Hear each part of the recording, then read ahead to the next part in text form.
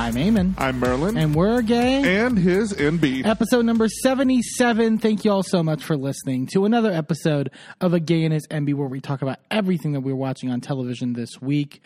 We have a lot of stuff that we're about to get into, but before we do any of that, as we always do, a few housekeeping notes to get out of the way first. The first being that wherever you're listening to us currently, whether that be on Apple Podcasts, Spotify, Google Podcasts, anything in between, if you can take the time right now and go leave a rating and a review on our podcast page, it's helpful in the sense that it helps us get into the algorithm and seen by more and more people, but also it gives us that feedback that we crave from each and every one of our listeners. So stuff you want to see, stuff you love about the podcast, be sure to just leave that in the rating and review, and we would be much appreciated. So also you can follow us at A Gay and His Enby on all social media platforms, including Twitter, Facebook, Instagram, TikTok, and Threads, where we're posting new content every day, including clips from the podcast, as well as some of our instant thoughts on the stuff that we are watching. If you want that extra dose of A Gay and His Enby, you can check us out over there, all at A Gay and His Enby. And you know you want an extra dose. Like, who doesn't want an extra dose of us? Who doesn't want like an extra helping? When you see that extra side, you're like, yeah, I'm going to do that. Go get you an extra scoop, honey. You good. You can also get merchandise from us over at agayandhisenby.threadless.com, where we have a variety of different designs that you can get on t-shirts and mugs and stickers and just about anything in between. They're really great designs that Merlin's put together, and we would love for you to rep us in any way that you can. Like I said, go over to agayandhisenby.threadless.com and pick up something today. And finally, if you have any questions for us that you would like us to answer on a future episode of the podcast, be sure to submit them to the social media platforms that I mentioned before, or at agayandhisenby@gmail.com. Leave your name, leave your question, and we may answer that question on a future episode of the podcast. Babe, what do we have on this episode? This is going to be a fun one. This is going to be a fun one. We have the 3-episode premiere of The Traitors Season 2. We binged it, and we are I'm so excited that we're going to get to review Traitors. We loved last season, and this one I think is going to be even better. Well, and I like it because unlike last season, they didn't just give us all the episodes. They gave us 3 to start off, and there's 8 more episodes. So we get The Traitors until March. Yeah. So I'm super excited for that. So we'll be talking about that. We are also going to be talking about this newest episode of Married to Medicine. Lots of great things happening over there with our lovely ladies in Atlanta. But before we get to any of that, let's talk Drag Race. Drag Race for this week, episode 2. It's the second part of the split premiere. We get the final 7 queens to fill out this cast. This was a fun fucking episode. It really was. I'm interested to hear your thoughts. We watched it. So we had been, for like context sake, we had been out on vacation for like the last week. And we had to sort of like binge things separately. We didn't get to watch a lot of stuff together. But like this, was a fascinating episode, and it makes me incredibly hopeful in terms of like, what I kind of missed in terms of Drag Race. I think like, I feel like we may have talked about this on the show before. I don't know, but I feel like there's this definite like push in reality TV across the board, not just Drag Race, but Drag Race, I would say, does it a lot, of being a lot more quote unquote family friendly, or more sort of like, about like, personal growth, and like, right. It's sort of like there's not the conflict that you would have gotten in like the mid 2000s reality television that people would argue today is toxic, but I think has its place. I mean, there's no New York on this cast. No. But there's someone that I think has the potential to get close, and that is Miss Plain Jane. Plain Jane, we'll get to her.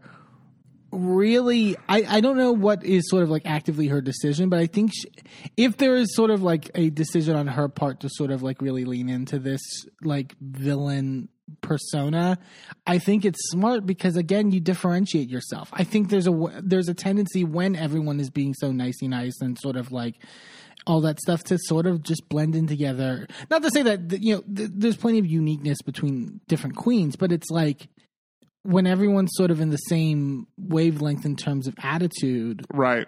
Like it can become very, similar. Right.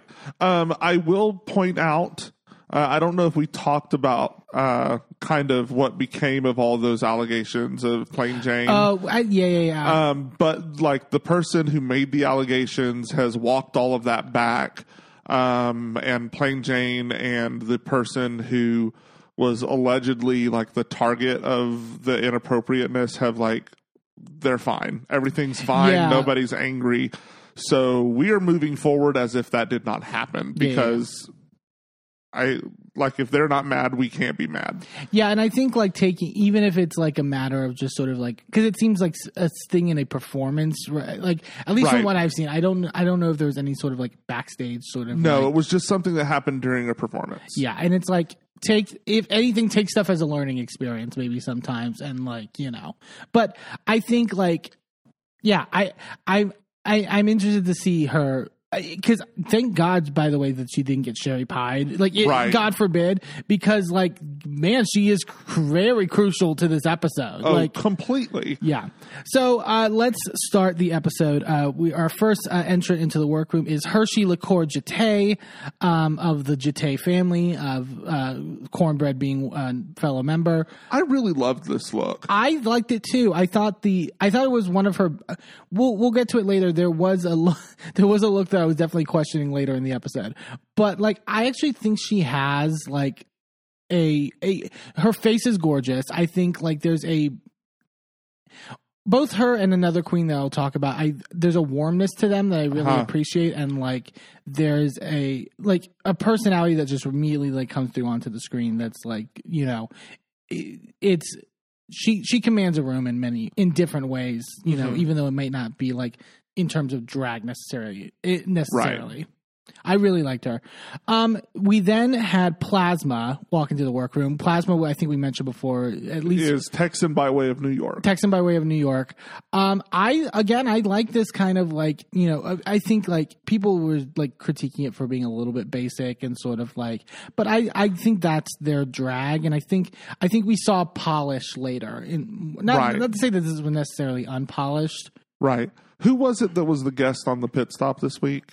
Brittany Broski. Brittany Broski talked about this look as like, it's not like someone made a costume of the 50s. It looks authentic. It looks real. Yeah. And that's something that kind of elevates her beyond other people that have had that kind of aesthetic. Yeah. And it's really, really well done. And that's because she's worked in like real productions where they have to make authentic looking replicas. Right. Like the costume departments on Broadway are not joking.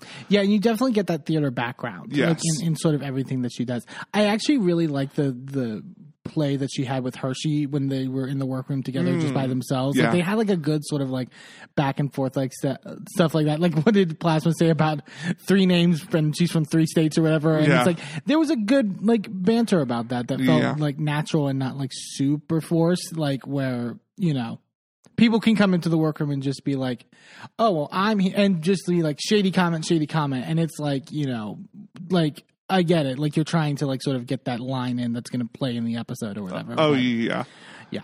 Then we had Geneva Carr from Brownsville, Texas. I really like Geneva Carr. I did not like this look. Oh, really? I liked it. I think it's a little basic, right? It's a silhouette we see all the time. Sure.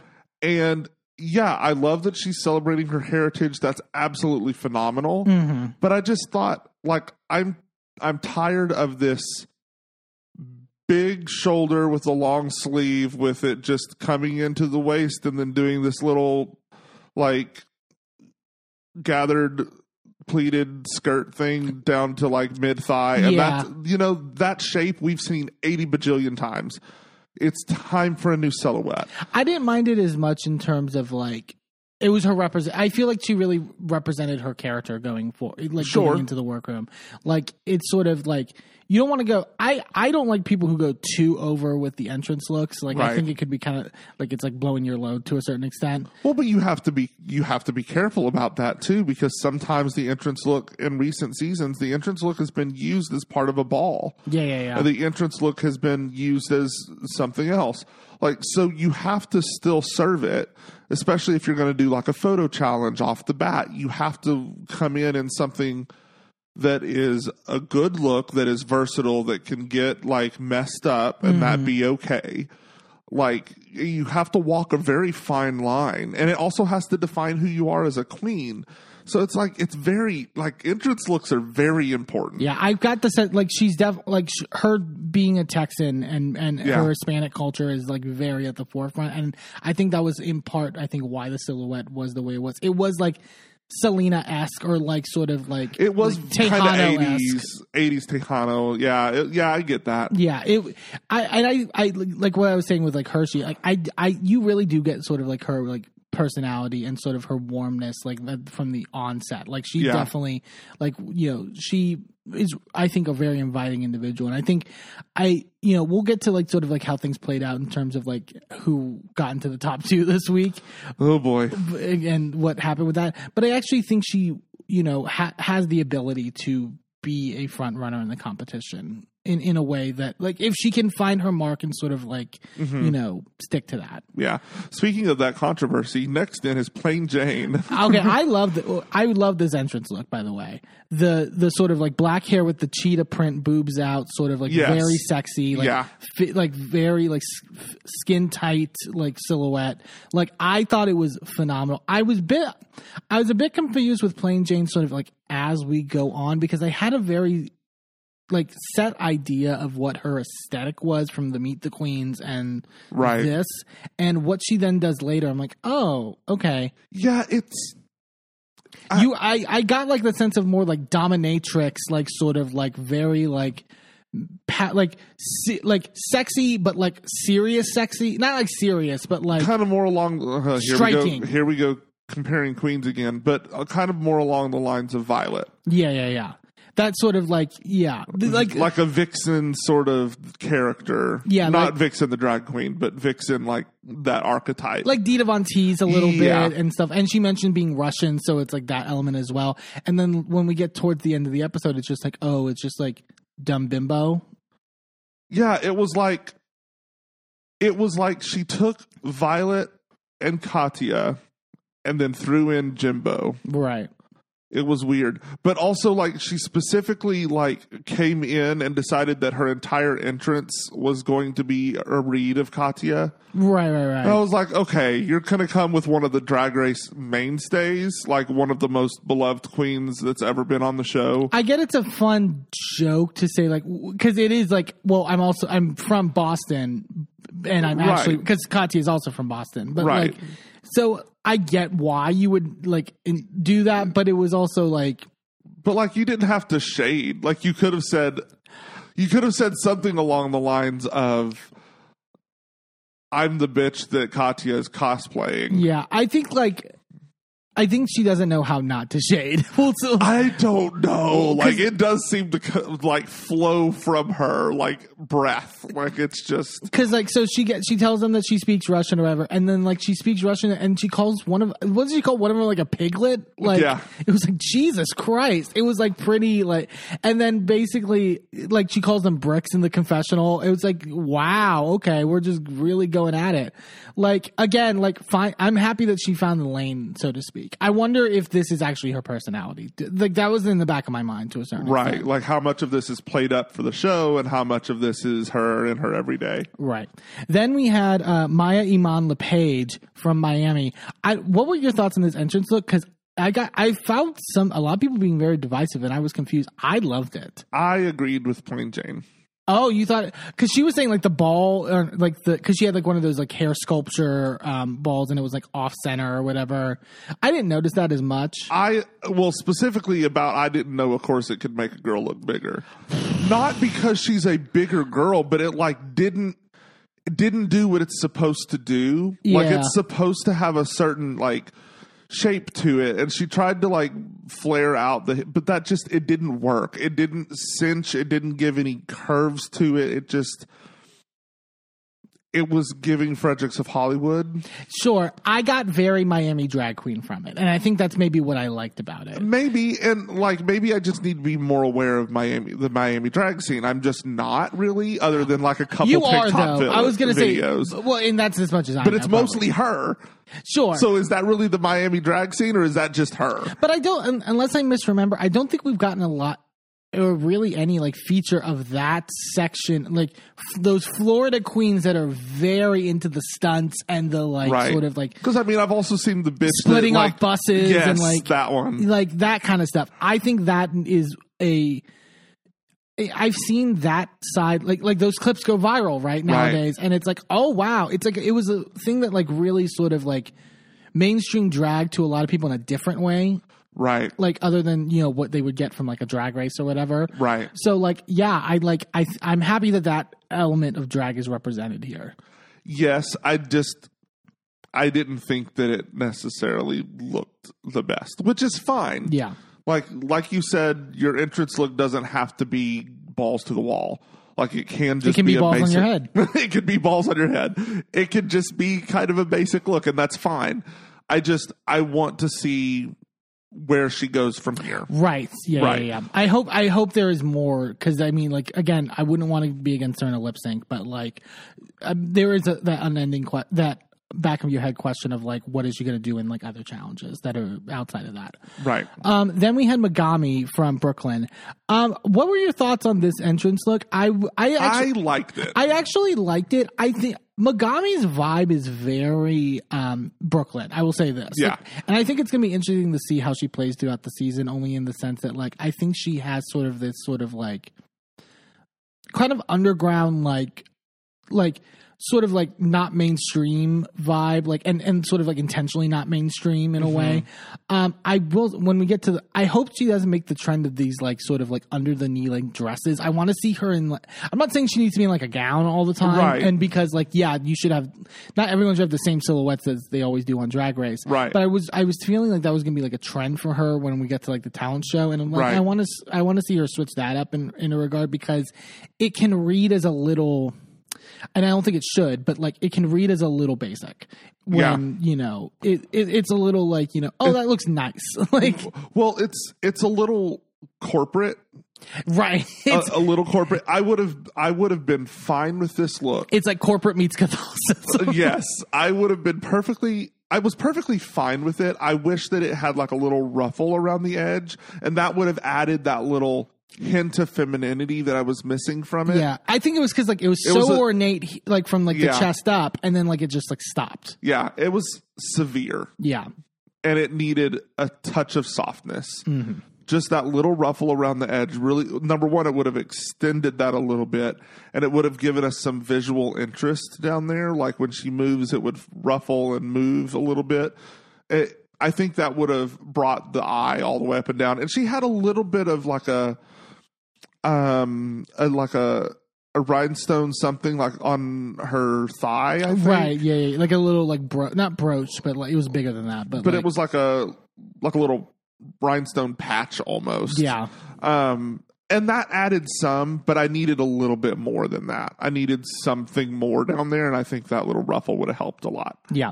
And then finally into the work. Well, there was some discussion in like of the girls that were there. Plain Jane makes some comment of like, I hope the next girl trips or something like that. And then all of them gather hands around the workroom table and actively wish for it. Oh, that's right.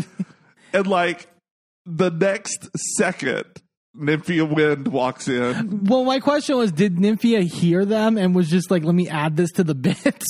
I don't know. I mean, maybe it was something that was like floated to them by a producer, knowing that she was going to do that bit. Maybe. That could have been something. Yeah, either way, it was fun. You got a banana on hand? I'm sure apparently she does, because it's her thing. Oh, no. I think that it was floated to Plain Jane. Oh, to mention that. Like, maybe. Hey, Plain Jane, ask her about her. Oh, mama. Yeah, they tried to drown me in the ocean. No, but Nymphia Wind walks in this, like, again, to compare, like, Juno Birch, like, the stacks. Very Juno Birch. The giant, like, Marge Simpson wig with the stack glasses on it. Yes. All yellow look, slips on a banana peel, and then reveals the whole, like she's basically selling watches out of her jacket, but it's bananas. I will say, I hope she moves moves past the bananas after this I think episode. she will. Okay. I think like because I think when we'll get to talk about when it gets to the runway, but it was like I feel like the runway was also sort of like your signature to a certain extent. Like you wanted to deliver that. I think she will because she does talk a little bit about like her like Taiwanese culture and sort of like how that's going to play into like everything that she does, and like I think we're going to see more of those elements as well. But like I thought it was a great intro. She seems hilarious and like just a fun time. I will say I really enjoyed this photo challenge a lot more than I did the one last week. Yeah. So Rue introduces herself, obviously, and then they go into the photo shoot, and they have to go to the SheMV with T.S. Madison running the photo booth. Fucking love it. Yeah, fantastic. And I liked it more in the sense that it was. I feel like they kind of did this with the porch thing last season or last episode, kind of. But I love that it was like the challenge. The throwing them off was like they would just throw adjectives or like characters at people, and sort of like you had to sort of like pose with that. I think that added a part to it. I think if they had the packages down at the street last week, had them carry the packages up to the pig behind the door. Rue is the pig behind the door. Up to the porch. That would have been funny. Yeah. That would have been better. It would have them something active to do, and then they could riff from there. But give them a starting point. They didn't. They just gave them a set and said, "Go have fun." And it's kind of hard to do. Well, and also the like linking it to like a photo. Doing a photo shoot at the DMV makes sense as opposed to like. You're going to take photos from a Ring camera? Like, that's stupid. Like, whatever. Like, it's a fisheye. That's never going to look good. But like, yeah, so it was a fun photo shoot. They're throwing stuff at them. Fucking Maya falling asleep waiting for her turn in the lineup was really fucking good. Who knows if that was fake or if that was real, but either way, bitch worked. Honestly, I believe it. Like it made sense. Those things take forever, I'm sure. Yeah, but it was a fun photo shoot. Nymphia ends up winning and gets $2,500. The challenge they introduce is I guess they were just like doing like it was a different theme to the same challenge. Why do they have to like do that? Were they just like we have Derek for another day or whatever? So like Queen Choice Awards, so she can still do Britney. Like I guess, but it was clear that they actually did film these in front of the other queens because we see her get slimed with the other queens. Oh, yeah. Off to the side. So clearly she was there that day. I was just under the impression they had filmed these like 3 weeks before or whatever. Yeah. I'm sure they didn't have her. Well, I think they filmed it in a batch. I'm sure they didn't have her like go on and on. Like it's a real fucking show. Right. I'm sure she came in after or before everyone did their bit and did the entrances. Right. Once they also I found it interesting once they get the news of like, the Rate the Queen and like sort of how that's going to play into things, like the way Plain Jane then tries to like switch on like from being like, well, I shouldn't have been like a total bitch for like the last like 20 minutes. Like that was a mistake. I'm going to be your best friend or whatever. Like that was, Yeah. I forgot to mention in the entrance go throughs. Can we talk about like Geneva Carr being like, yeah, you guys might know me from TikTok. I'm known for making videos about my leg hair. Oh God. I blocked that out. Like that has not come across my timeline. It's not come across mine. That's not in my algorithm. I don't know if I want it to. I don't know that I necessarily don't want it to. I'm scared. Mommy, I'm scared. I'm scared but intrigued. It's kind of like when you like horror movies, but they still scare you. It's like that. Do I want to watch this? It's too late? It's dark outside. Oh, I'm here alone. No, I really don't. No. Yeah. It's not great. So they're getting ready in the workroom for the talent show. In walks the guest judge for this week, Becky G. Me and Merlin had a long conversation in the car on the way here about. So I have no. Eamon's a hater. I'm not a hater. I'm just old, is what I've settled on. He's old and cranky. He's 4 years younger than me. Sure, but like I just turned 30 in June, right? Like I had no fucking clue who Becky G is, and I've had this trend now where it's just like I don't know anything about like it's. Meanwhile, he's like, oh my God, she's like new. She's never been around before. And I'm like, bitch, she's been around for a decade. How old is she? When you said that, I'm like, she looks like she's 22. Like, I don't know. You're saying she has a career of like 10 years. Here's the thing. We'll get to it when they do the lip sync. When the lip sync song came on, I'm like, oh, I know that song. But also I feel like it's one of those things where it's like, I hear those songs in like commercials and like, but I don't care enough to sort of like look up new artists like nowadays. I'm set in my ways in terms of music and what I like and what I don't like. And it's like, she was born in 97. So, okay. So she's 26. But still, like, that's like, what was she on the Disney Channel? Like, what the like? So she first gained recognition in 2011 when she began posting videos online, covers, and then she was picked up by Dr. Luke. She was one of the people who, like, while all of this stuff with Dr. Luke was going on, she actively dropped him and walked away. Good for her. Like, yeah, it was a big thing. But like she's had like a lot of really good. She worked with Pitbull some. She worked with will.i.am. Yeah, she's been around for a while. Yeah, I like in that conversation we were having in the car, like it was very like Merlin is very thinking I'm too uptight about like modern music, and like I did say I hate modern music. In my defense, the words came out of his mouth were "I hate modern music," and I'm like, "Well, you're a hater." Well, it's just I think it's a lot with movies too. Like it's something about like certain like no one's doing anything new now. To me, like I feel like it's all sort of like redone stuff and not really, and you know, this isn't even about Becky G. I guess at this point I'm lumping her in, but it's like I don't know. I really do feel like I'm the old man on the lawn. Like, what is the meme of that? Like Harrison Ford or whatever. Like that, like really old actor in that movie where it's about like. I feel like that person. At this point. It's weird because my brain goes, well, Harrison Ford's not that old. He was just in Indiana Jones. Oh. Because I grew up watching Indiana Jones, even though it was way before my time. So, like, my brain still thinks of him as, like, late 70s, early 80s Harrison Ford. Right. Which he's not anymore. He's fully a 70-year-old man. But, like... Yeah, anyway, sorry. I realized it also when that clip that was going viral of Renee Rapp on Watch What Happens Live saying that she was an ageist, and the fact that I got triggered by that, I'm like, oh God, maybe something's happening to me. We won't get into that. Let's go to some of our thoughts on the performances. We get to the Queen Choice Awards talent show. The first up was Geneva Carr, and she did an original lip sync song with sort of this like Latin. I guess it was mariachi, right? I don't want to get the.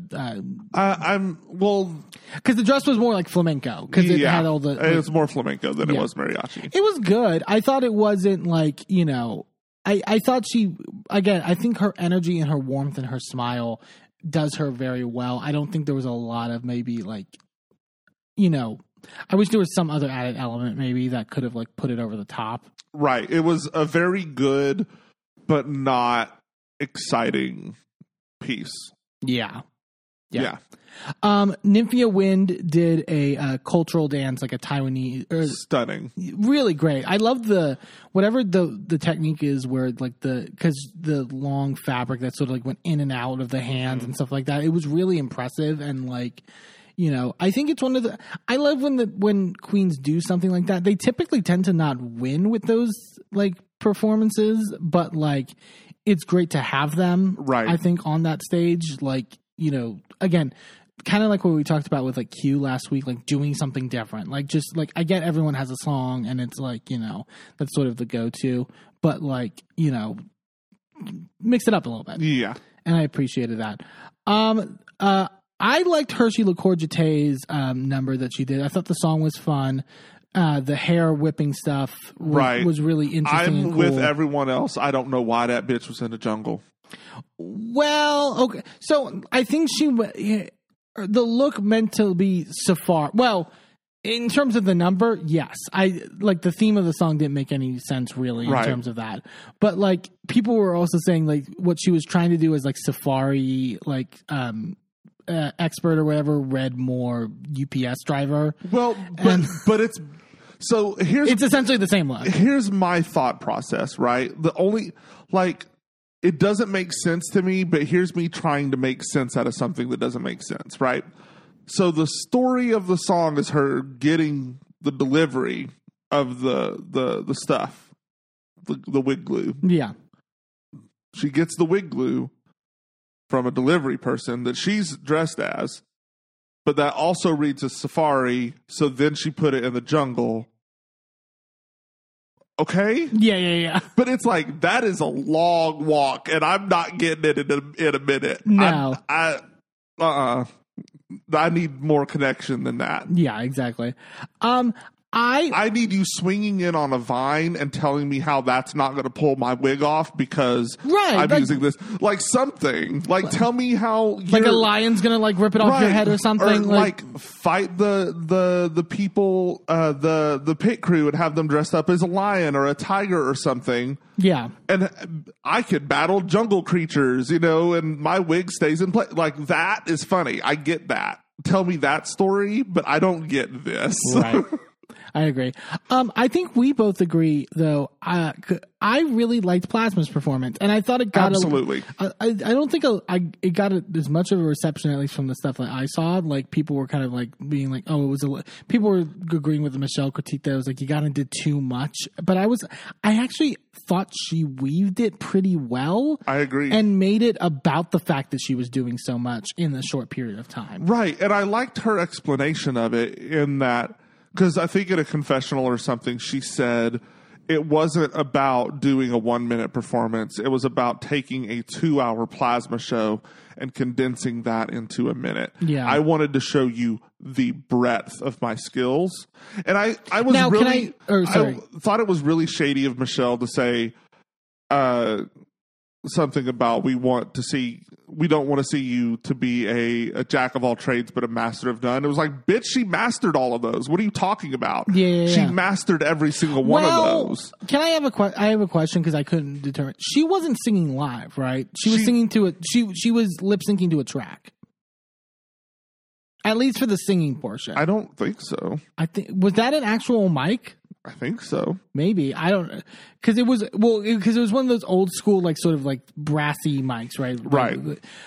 It seemed a little bit like she was lip syncing to a track, which I think is still impressive because I questioned it to where that tells me like it was a really good lip sync. Right. But like, if it was a lip sync, I can understand where it's like, well, there's a level of difficulty that you're leaving off. To a certain extent. At the very least, the impressions were real. I have to think that they were real. And then a little gag of like RuPaul, and then she throws the card away and moves on. Like it's funny. Like I thought she like structured it well. I thought she did a very good job. I thought she did a very good job of showing that she was someone that the other girls needed to keep an eye on. Because she literally went out there and said, "Bitch, every challenge we come across, I'm going to exceed. So you better get me out of here quick." And there was a lot of talk in the workroom about like her being the underdog. I can't remember if anyone else said that she was the underdog, but she was definitely like feeling that she was the underdog and not being talked about. Like everyone's thinking like, oh, Plain Jane and Nymphia and all that stuff, and she was like, well, I'm here too. And I thought she delivered in that sense. She delivered in that regard. I could have seen her being in the top, like but also with how this thing works, we'll get to it. Iman LePage did a lip sync and did some of her flipping stuff. She talks about how she's the queen of flips and stuff like that in her entrance and stuff like that.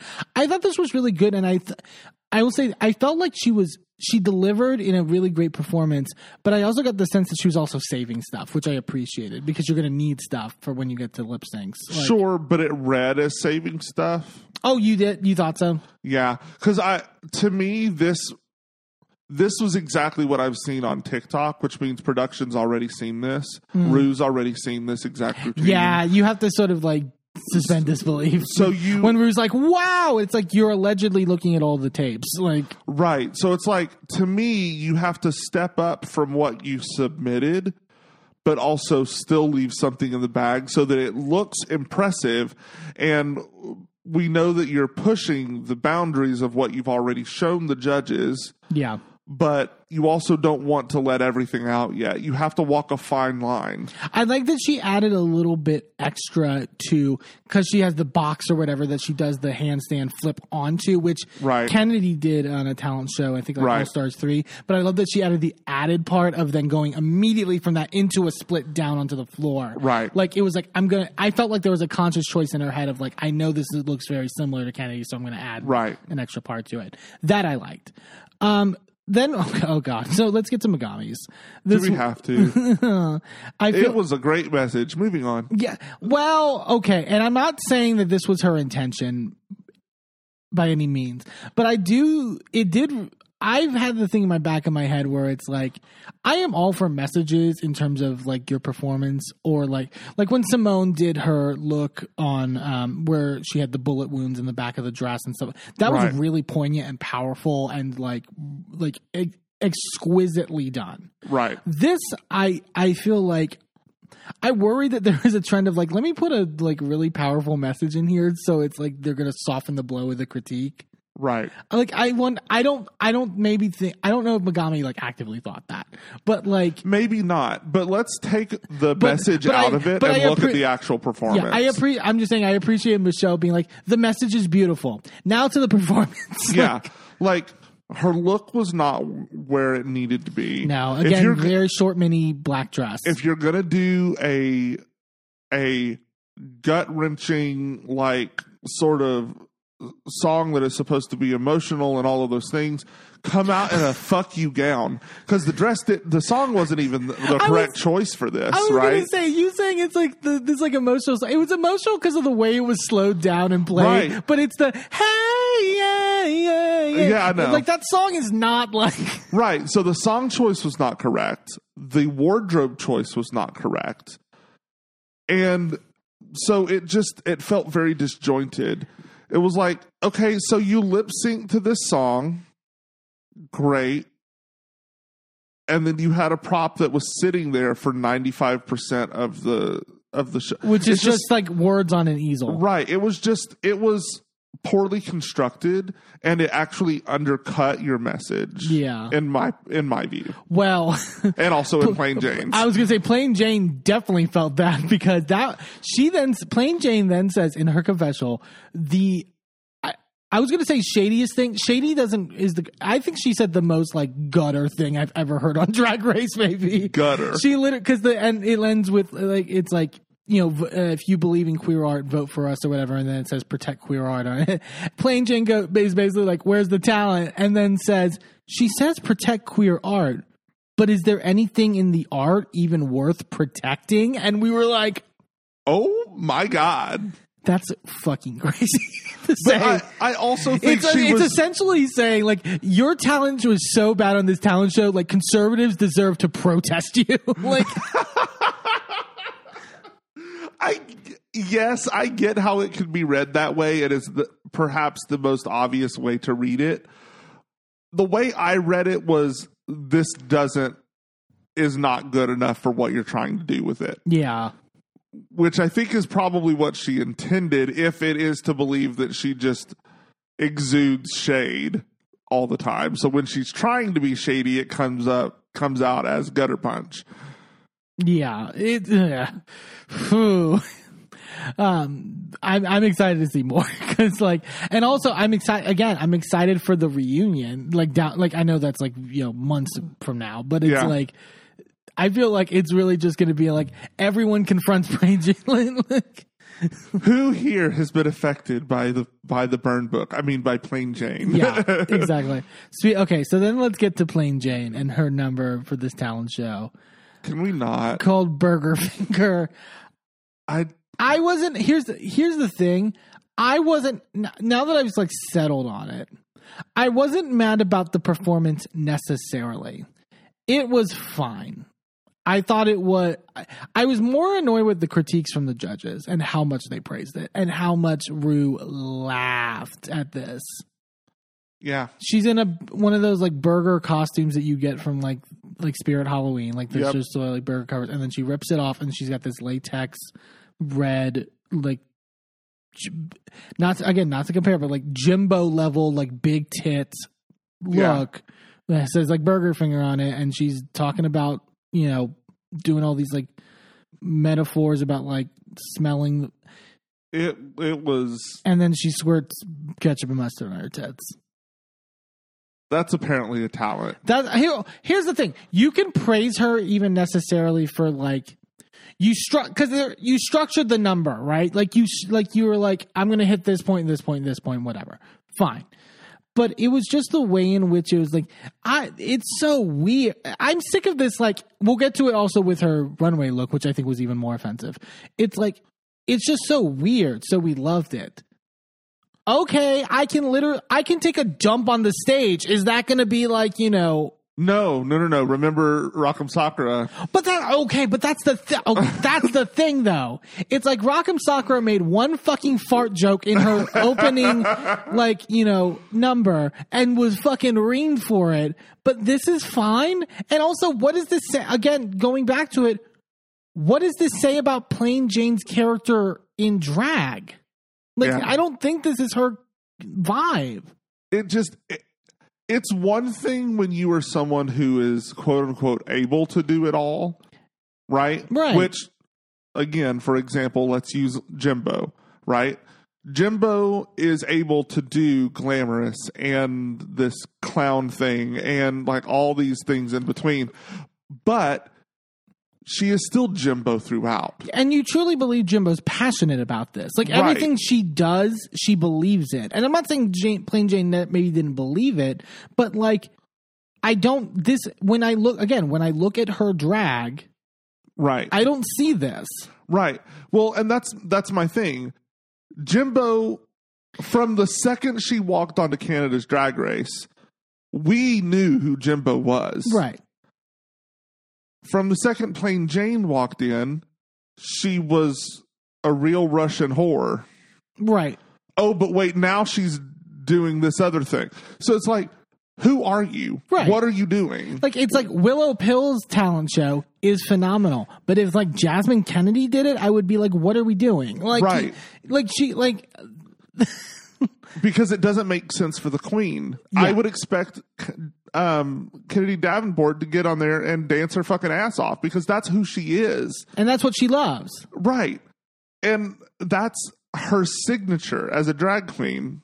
That's not what Willow Pill does. So I expect something different from Willow Pill.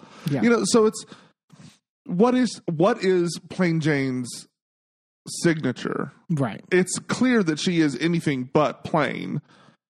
But if you're going to pick a flavor, pick a flavor. Yeah, and I guess it's big tits. I don't like... But not always, because her walk-in look was not big tits. I mean, she had tits, but like... Sure, but it's like... But also, I feel like just... she doesn't know this, but like just coming up with All-Stars and like we just had so much of that narrative with Jimbo where it's like, it feels like a... Yeah, it feels derivative. Yeah. Let's go to the runway. The category is Made You Look, but it's essentially reveals again, like last... Right. They just titled it differently, which... Yeah. Okay. I thought my favorite was Nymphia Wind. Yes. The banana look. That wig was so fucking good. I was so impressed by that wig. Yes. And like it was everything I wanted to be, and I loved all the reveals. Like it was like, and her narrative of like, I love that she also talked about the narrative of like the progression of a banana. Like It wasn't just simply like I started like green, and then like at the end I'm in these like black droopy. That part is hilarious. Like it's an element to it that I liked. Let's see. I don't have these in direct order, but Hershey Liqueur Jeté. I like this, and I didn't mind the length. I understand the critique of the length, but I like when I saw it walk, I was like, this is gorgeous. I didn't focus on the length. Sure, I didn't mind the length. I did mind the hem. It was weird. Like, it wasn't the placement of it. It was the fact that it was, like, slightly gathered. Yeah. Raja was saying on Fashion Photo Review that it also wasn't lined, so it read cheaper. That's probably what it was. And so, like, maybe that... but I thought it looked great. And, like, I thought it, for the most part, hugged her skin in a really beautiful way, and it was that milky chocolate color that, like, really popped. I really wish that she had explained that it was... it was poking fun at the chocolate bar. Yeah. Because that I think would have endeared her in that look. What I'm getting at with the hem is it looks like there's a string tied inside the hem that is slightly shorter than the fabric. So it is slightly pulling at it and making it cinch, but only slightly. And it's like just doing this weird wrinkly wavy thing. Yeah. Go back and look at it. It looks weird. Plasma came out as a pincushion, which I thought was a good sort of like, concept to go based off of. It did read Ladybug in the beginning where I was kind of like, oh God. But no, when she had like the pants and like the reveals were really nice. I thought in many regards, I thought her makeup was great. I think she was definitely underscored in many regards. Very much in both. In both judges and with the queens. Maya Iman LePage, this was nice. It was a little too like. What was the look again? It was basically a big coat thing that then revealed to like this like swimsuit. Oh right, that she took off like right at the beginning. Raja and Raven on Fashion Photo Review, because I think Hershey also took hers off really quickly. Was like, bitch, get to the end of the fucking stage and then take it off. Right, like you're just like blowing your load like in the there wasn't any like sort of like wow element to it. Right, I need to be able to see what you're revealing from, because then it's not a reveal if I don't see that. Yeah. Megami, I thought I actually didn't mind the look. I didn't think it was as messed up as like crapped up, so to speak, as like I could see that, but like I actually liked the full look overall. Like it was one of those like basic like the real life presentations of angels, like when you actually like or they're described in like actual like text and stuff like that. But I think it's a little cheap to say I have a reveal and it's just that my hands have eyes in them. What I would have really enjoyed is if she came out in like all of the accoutrement like folded down behind her, right? To where it was like tight, and then she came out in like a white robe. In a traditional look of what an angel is like. And then said, this is what they really look like. Right. And then like her hood is like over her face, and then she picks her face up at the end and you see all of that makeup. And then drops the white robe and the wings and stuff flurl out behind her. That would be fucking epic. Yeah. And I wouldn't care that it's a plain white robe. Even if you did something with the wings. Like even if there was some element of that, like I thought could have lent it more to it being a reveal. It did feel like I had this look and it's like, I'm going to paint eyes on my hands. And that's going to be my reveal. Geneva Cars, I liked. It wasn't my favorite. I get what she was doing. And like, I think it was like doing this more sort of like brochacho sort of like male vibe with like the sort of like traditional Mexican like suit, and then revealing to something more like feminine and traditional. And what, not Encanto, what is the movie that it's like it was reminding people of? Talk about Bruno. Yeah, that one. Yeah. What is that? Is it Encanto? Maybe. Maybe I don't know. I haven't seen it. Sorry. But I thought it was pretty. I thought, but it was also like maybe a little subdued for Drag Race. I was really happy that she didn't have to take anything off. It was one of those. That was all one piece. It was all one piece. I love a reveal that after the reveal, you can't tell there was a reveal. Yeah, that's impressive. There's no fabric on the ground. There's nothing. It just completely envelops itself into the new look. Yeah. Fabulously done. Okay, and then we had Plain Jane. I was pissed. Pissed about this. I'm sorry. I was really annoyed. Now that I look back at it, I didn't really have that big of a problem with the talent show. I had the problem with this. Yes. And the critiques of this. She starts out with this like Frozen, like she's in Frozen with this like giant like wintry sort of like ice witch like cape or whatever over thing, and it's like, okay, cool. And then she builds up, and then she takes off the cape, and then she's like a slutty Boston like football fan with like jean shorts that are like Daisy Dukes, and like her tits like out with like a like Letterman and a foam finger. And it's like, isn't it weird that it's so different? No.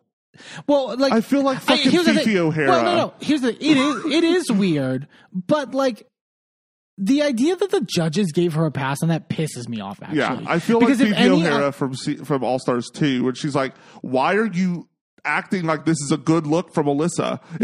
It's not. You would be critiquing this on literally anybody else. Literally. Like, not to shit on Alyssa Edwards, love Alyssa Edwards, but like, Fifi was right. Yeah. It's like, if any other queen, I could literally see the critique of just like, what does one look have to do with the other? Right. That's confusing to me. Instead, they were like, we didn't know what one look had to do with the other. And that's so weird. And because of that, we love it. What? Like, bonkers. It was crazy. It was really annoying, actually. And this was the this was the episode that Ross was there too. Carson was there last week. So I was like, this is the episode that fucked me up with the judging. It makes sense. Yeah. You know that thing of where you're out in the cold and you're just an ice princess. And then you want to go to a football game. And then you want to go to a football game. Oh my God, yes. Oh my God. It was, fuck you, Ross. Jesus Christ. I don't even know if he did something like that here. I was just so angry. Yeah. So the queens go back to do their raid of queens, and it's kind of going in the process of last week's. And then we get to Plain Jane's, and she says, so my number one for this week is Plasma. And I'm like, oh, so she actually thinks what we think? Okay, cool. And then she was like, my second is my Iman LePage. And we were like, what? And then she's basically like, yeah, I'm putting the people who did the worst on top to fuck with this system. And honestly, I hate it. I hate it, but I get it. I get it, but I hate it. Like, I can't. Here's the thing. Like, I need to know how this is going to play out when everyone comes together and they get to like the 14 queens and all that. Because also, are you going to rank 13 people? Like, how am I supposed to differentiate? Like, whatever.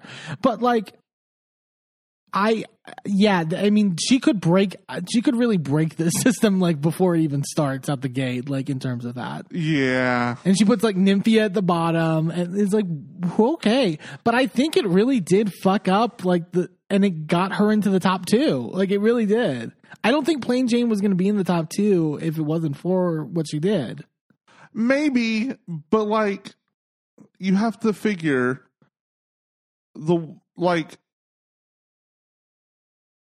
there's only 7 of them, so like 3 had to have voted for like a good number had to have voted for Plain Jane for her to be up there. I bet Plain Jane was probably like 3rd. I bet she was like 3rd in the rankings, and I think Nymphia and probably maybe Plain Jane was actually 2nd. Actually, now that I look at it, like she might have been, but like, yeah, like. I will say I probably boosted Geneva. I would say I think Geneva was maybe like 3rd or 4th. Yeah, and then like got boosted because of that. Yeah, I will say if she had put Nymphia where she thought Nymphia deserved to be, Nymphia might have been in the top 2. 1,000%. Yeah, like I think that was pretty clear. But no, it is, as I mentioned, not Plasma, Plain Jane and Geneva Carr. They come back onto the main stage for the lip sync, where they lip sync to "Shower" by Becky G. Which when they play, I was like, I love this song. It's just like, yeah, you know why? You know the difference. You actually like modern music. You just don't look it up when you hear it. Maybe. I do. Maybe and then that I is add it what to my it is. playlist. Because to me, it's always on TikTok or like I said, like a Target ad or whatever. And then you like that Target ad that was like living rent free in my brain for like a month. Literally, it was consuming Merlin's life. I never knew it was all through Christmas, and it was like terrible. And then I actually went and found the song, put it on my playlist, and now look at there. It's out of my brain. I hear it every once in a while in my playlist, and that's it. Right.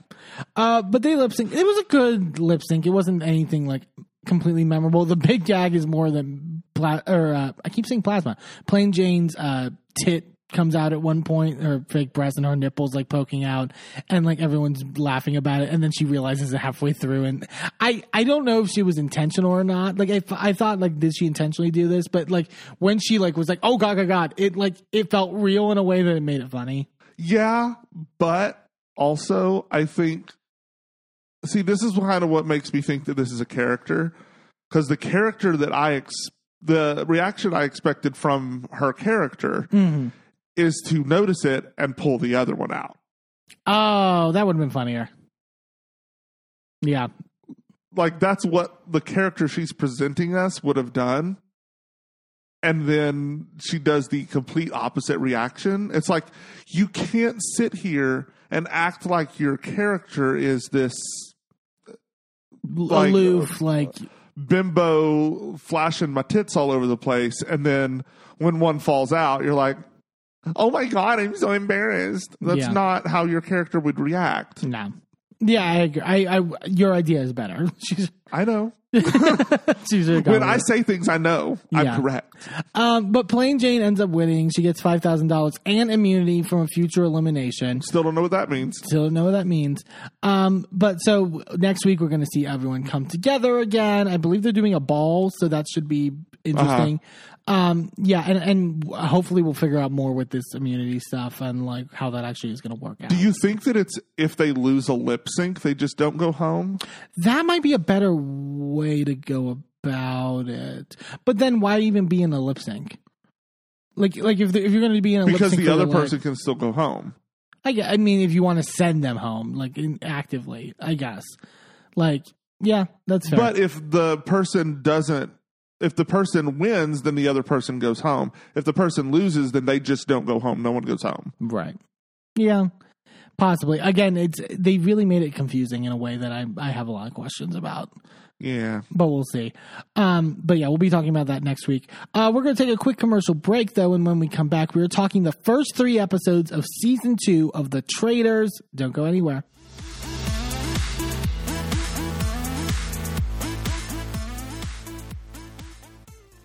Well, hello, friends. I'm your pal in the mainstream media.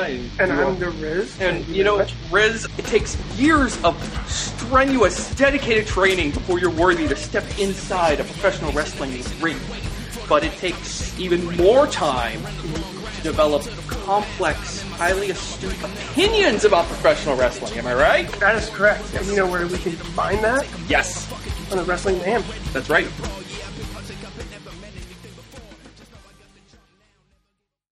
Do you want something new to put on your reading list?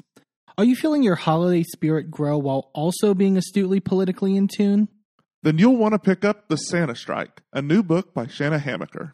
While home in Midland, Texas, on a weekend visit with the eccentric uncle who raised him, Marion Wachlowski, otherwise known as Mary, discovers a long-forgotten letter Uncle Joe wrote to Santa Claus. Mary keeps it to share with his girlfriend Lindsay and his best friend Tommy. At first, they consider the letter to be nothing more than a silly lark. What kind of grown man would write a letter to Santa? But soon, Mary and Lindsay find themselves caught in a much larger mystery concerning many, many more letters to Santa, all surrounding the crisis of gun violence in America. You can order The Santa Strike now on Amazon, available both on Kindle and in paperback. Sidekick Media Services. We are your sidekick in business for social media, video production, and more. Find out more at sidekickmediaservices.com.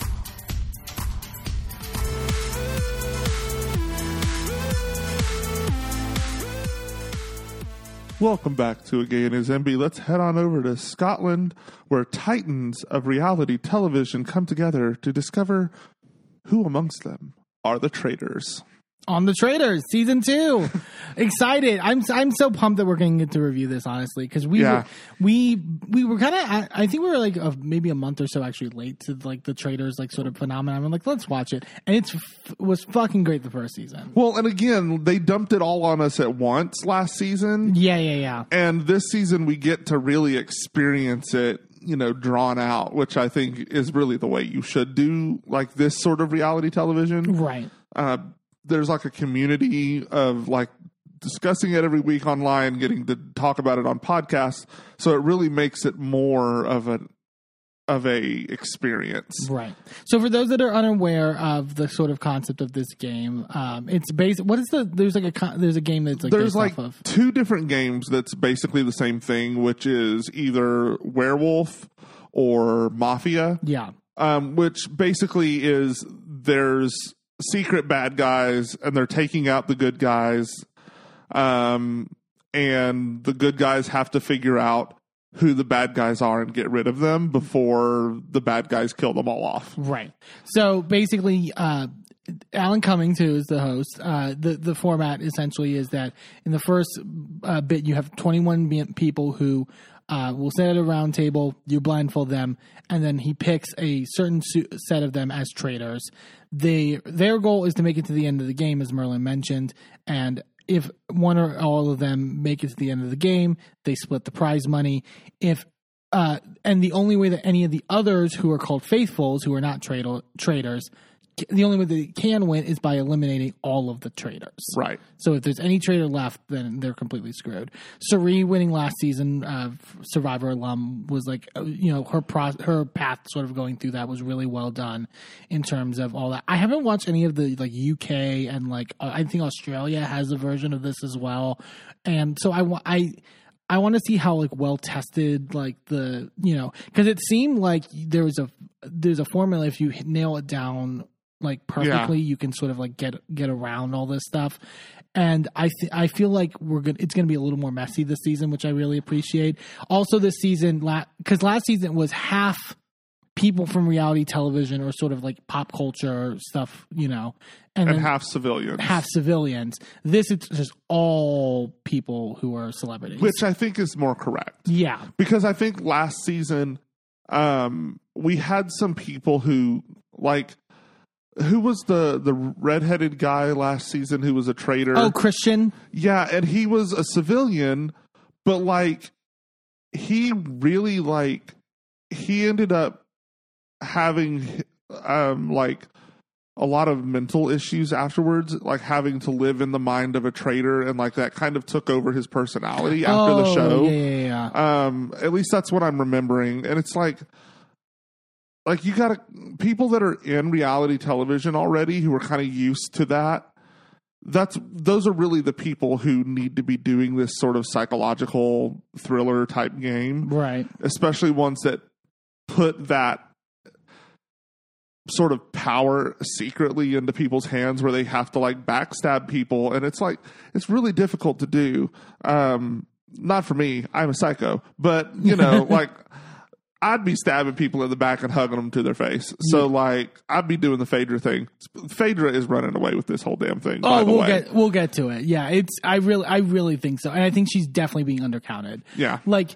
Okay, so and I also really love the added element. I don't think this was in the first season where like they do like this montage where I guess like Alan sat down with each of them to like kind of interview them to like it was almost as if like I'm getting a judge on like who if I should make you a traitor, like which I thought was an interesting like way to add to that sort of like stuff, because there were some people being like there were some people that actively told I'm not gonna be a good traitor, like I'm but like I thought that was sort of a cool way to go about it. Yeah, I also enjoy all of the B-roll they have of these people. Like, oh my god, like when they're waiting to be murdered or whatnot, and they're like just laying in their bed. Janelle's like sipping wine. Larsa reading a book, which was such a choice. Like Larsa, she's not reading a book. Reading. And also, oh my god, when she grabs the B-roll scene where she grabs the picture of her and Marcus and like holds it to her chest, it's like, holy shit! Give really? her an Emmy, Jesus Christ, the acting. Like, it's so let's talk about this cast. Okay, well, do we want to talk about the traders first and sort of like the three? Sure, yeah. Well, I was going to say three, but it starts as two. It starts as Phaedra, which is obviously she is known from Real Housewives of Atlanta. She also was on Real Housewives Ultimate Girls Trip season 2 in the Berkshires. Right. Been on Dubai and now currently on Married to Medicine. Yes. Which when Alan put his hand on Phaedra's shoulders, we were just like, oh, thank God. Like, this is perfect.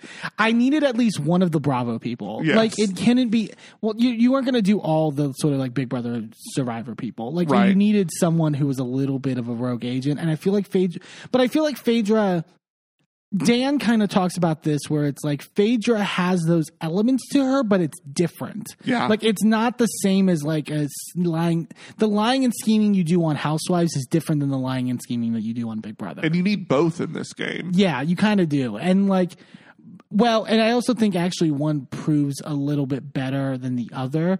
So the other person who's selected as a traitor with Phaedra is Dan Giesling, who won Big Brother 10.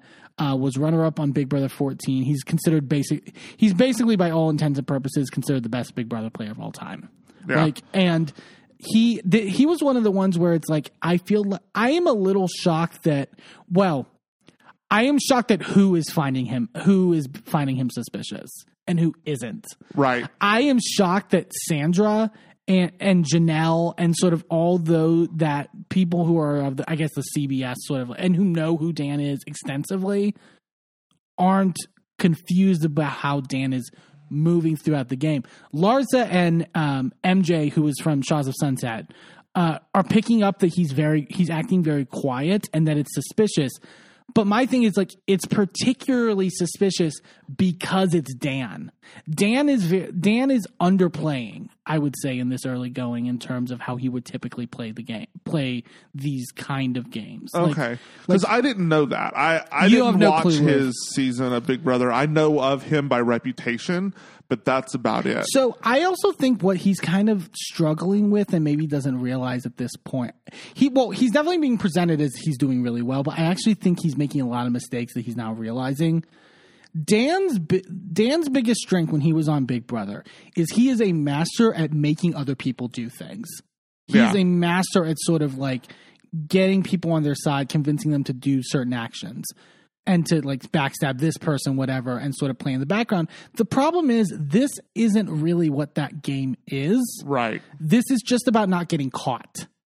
Right. And I think he doesn't know how to do that. I think he is not having a lot of he is having a lot of like private conversations with people and moments to where I'm also confused as to why people are not picking up on the fact he's talking to me a lot privately, but like in the groups, like when we get to the round tables, he's pretty quiet. Yeah.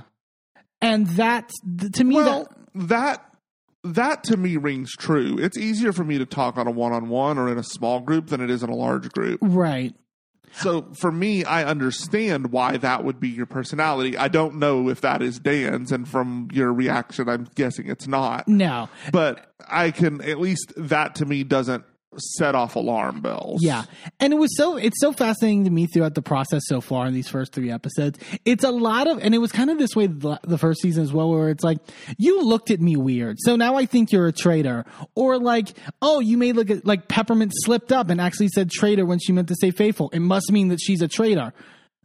Instead of like, to me, it's like, no, guys, that's not the point. Like, the point is not like these little eccentricities. Right. The point is how someone moves throughout this game. Right. And to me, it's like we're at the point now where it's like we've had 2 people banished and 2 people murdered.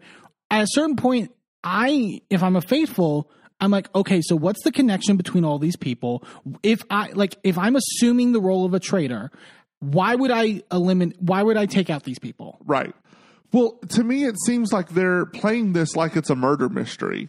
Yeah. Well, like, I guess that's kind of the theme and the set dressing, right?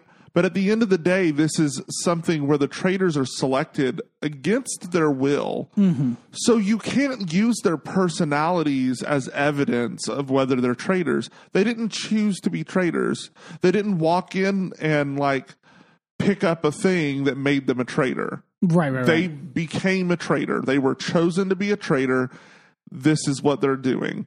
So, like, you can't use, like, well, like, this person's really shifty and, like, they have, like, this anger towards this other person. Okay, that might out in the real world mean that they might kill that person, but, like, in here, they have to have been chosen to have the ability to kill them. Like, it's not evidence. Yeah. Stop it. Why are we doing that? Well, and the fact that as soon as the first round table where the traitors are selected gets finished, it literally becomes this person coughed or had this like breathing noise or whatever. So right. I think like they got nervous when Alan touched them. Or what was it that Larsa said about poverty was like that, like I felt Alan's hand move like this way or something like that. And it's like, I get it when it's like minute 1, like those are the things you're throwing out, but it's like, you know. But I mean, those are at least evidence-based. There's at least some sort of, sure, someone's might catch their breath when somebody touches them on the shoulder if they're not expecting it, or if they're actively expecting it, and it's like the anticipation. Right. So like I get that. I get why that might be evidence. I get why hearing the rustling of fabric in the direction where a shoulder might be, like that can be evidence. But there's no evidence of, well, this person's not talking enough. Right. That's not evidence. I mean, sure, they're pointing at the right person, but like that doesn't mean it's evidence. Like that's not proof. Sure. The only proof you have are the things that the producers are making sure you are not getting your hands on, which is you can't see or hear when someone is leaving their room in the middle of the night in order to go to the tower. You cannot see like the extra cloak and whatnot that they have in their room because you aren't going in each other's rooms, or production has that or whatever. Like those are actual pieces of evidence. Yeah. I just find it, like I said, I just find it interesting that it's like, Larsa and MJ have figured out the traitor, at least one of the traitors. Right. And they're the only two that really have. And like everyone else who are these like experienced, like fucking Sandra was like willing to vote for Maxim at that round table based off of just like a look at some point. And it's like it's crazy that these like super experienced, like well respected, like known for their strategy gameplay are like not doing as well as like this like housewife like that used to. Sure, but I wouldn't say that they figured out I would say that they blindly threw a dart at a dartboard and happened to land on bullseye. They didn't figure out shit. I don't know about that. Because there's no evidence in their argument. I get what you're saying, but like I think Larsa was picking up on stuff from there was like, and I guess I'm kind of saying this is what like the whole like look stuff like that. At one point, at one point, Larsa is like really focused now because Marcus has been killed, right? Her boyfriend, and so like now she's very determined to like get a traitor out and focus on this. And so they had narrowed down the fact that it's a man, that at least one of them is a man. Sure, no evidence there either. I mean, probability, but like. And when she's questioning Dan about it, I don't think Dan comes off well. I actually think Dan, to an untrained eye, looks very like coy and looks very like has moments where he, I'm just shocked that Janelle doesn't see that, who has done Big Brother with Dan. Yeah. Like, how Dan moves. I just don't. But she also knows that this game is not suited to the way that he moves, so she may not be looking for that. Sure, that's possible. Let's also add that so we started with Dan and Phaedra, but Alan tells them that they then have to he doesn't say how many traitors, but that because it could be any number, right? But that they must then recruit another person as a traitor. So Dan and Phaedra go to the tower or whatever to sort of discuss everything. They end up coming with Parvati. They were kind of between like Parvati, Sandra, Janelle. Dan's logic is that he wants Parvati to kind of do like the dirty work, that she'll make like bigger moves to where like if she like she'll be the one to sort of like falter and get found out. I think it's very interesting. Dan is playing a very selfish game as well. Yeah. And I think Parvati is starting to pick up on it. I think Phaedra's eventually going to pick up on it, that it's really all the choices that they are making at this point only benefit his game. It doesn't really benefit anyone else's. Well, he because one point Sheree's name gets brought up as someone to be killed, and we'll get to it later, but it's in a moment where like Phaedra's not there, and Parvati's like, well, what about Phaedra? And he's like, whatever. Like, so what? Like, yeah. And at this point, like, he doesn't. He's only focused on himself. But it really would, if that were to happen, would protect Phaedra, because no one would suspect that Phaedra would target Sheree. In a sense, I mean, you're not including. I mean, I did find it interesting that they weren't including Phaedra at all on that matter, right, and sort of were willing to go through it without seemingly ever consulting her. Yeah, and so like that. Yeah, I think Parvati is at a certain point realizing that Dan might cut her. Yeah. Because that was the other interesting part last season, where it's like, it does get to a certain point where, like, when does a traitor become a liability to the other traitors? And sometimes the traitors will then throw that traitor under the bus. And, right, like, like, that is incredibly, like, volatile, I think, in this current situation. But like you said before, I think they are underestimating Phaedra a lot. I think Phaedra is going to go completely under the radar and can very much make it to the end. I think Dan and Poverty, their reputations alone would make you think they're a traitor. They're they're an instant sort of like threat in terms of that.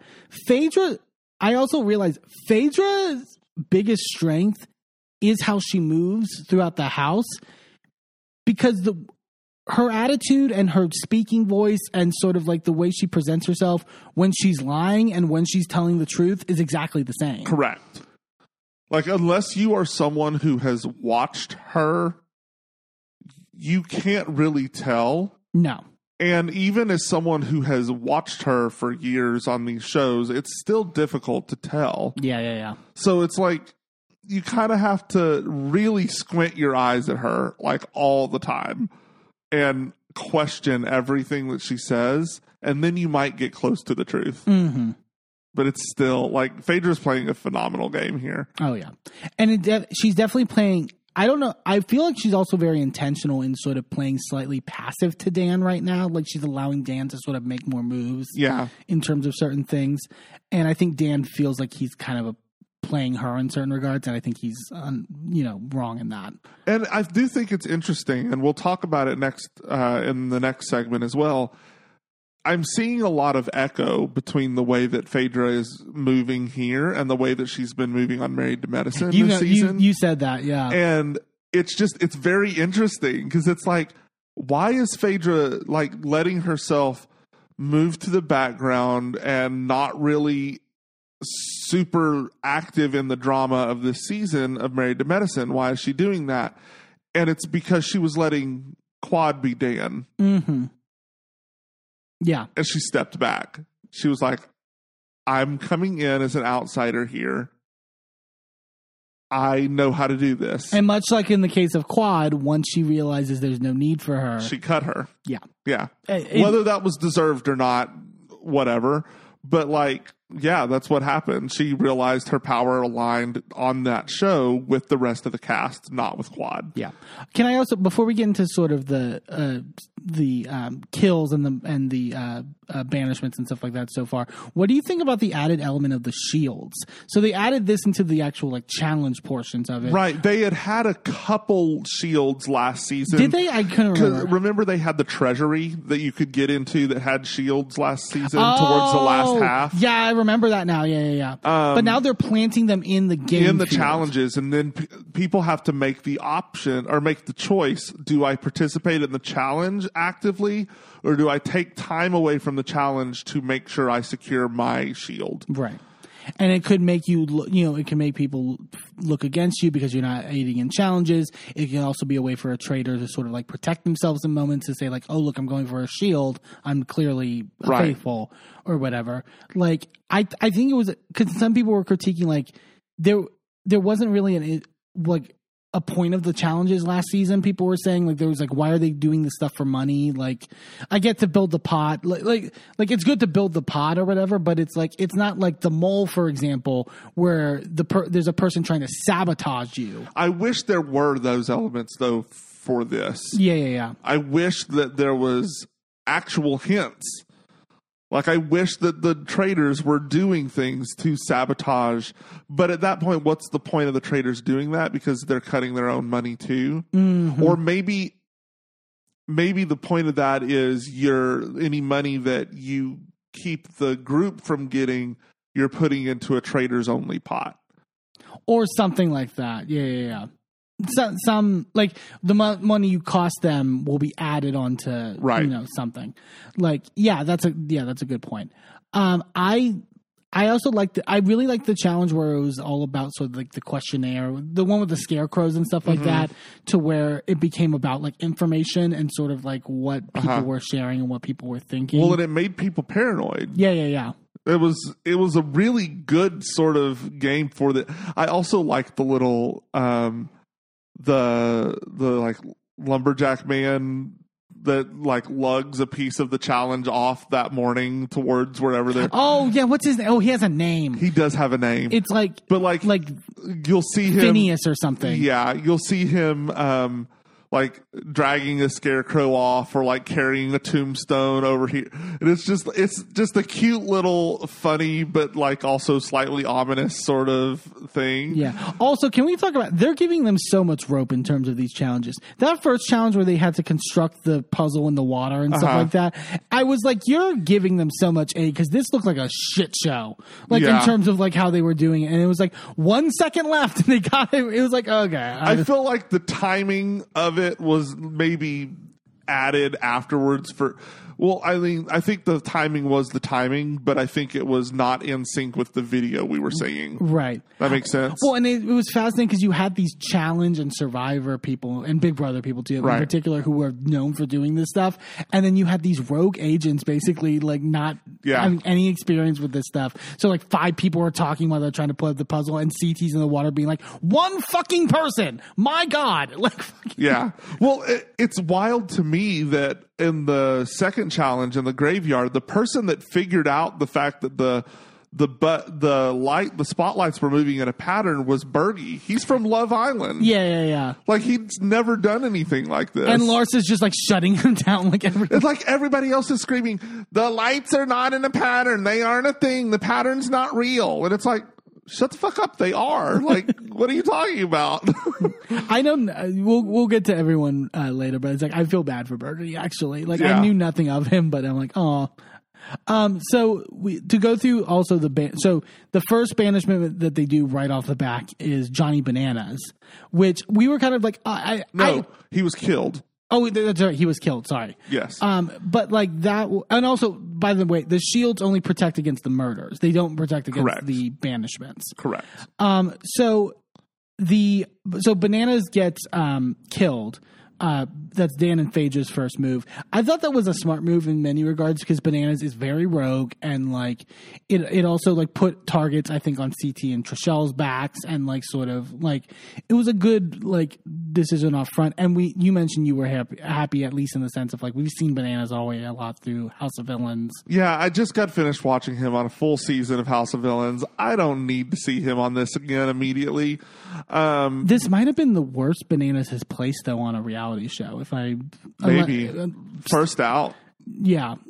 But like it's interesting because it also is a big.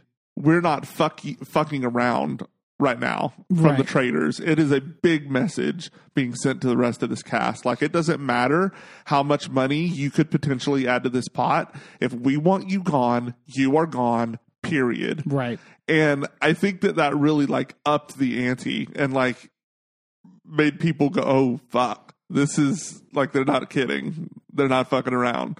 And so that to me was really interesting. Right. But the other kill, before we get to the first banishment that's in between, the other kill was Marcus Jordan. Right. And that was, I loved literally Poverty being like, Larsa is going to spiral once we do this. I literally predicted that they would do this early in the season and leave Larsa to spiral. Leave her to absolutely unravel. But it's so weird. She didn't unravel that much. She was like, oh my God. It's only been one day. She was like, I don't want to cry and ruin my makeup, basically. It's only been one day. Give her a couple episodes. Sure. But like, I thought it was, and Marcus was on the right path.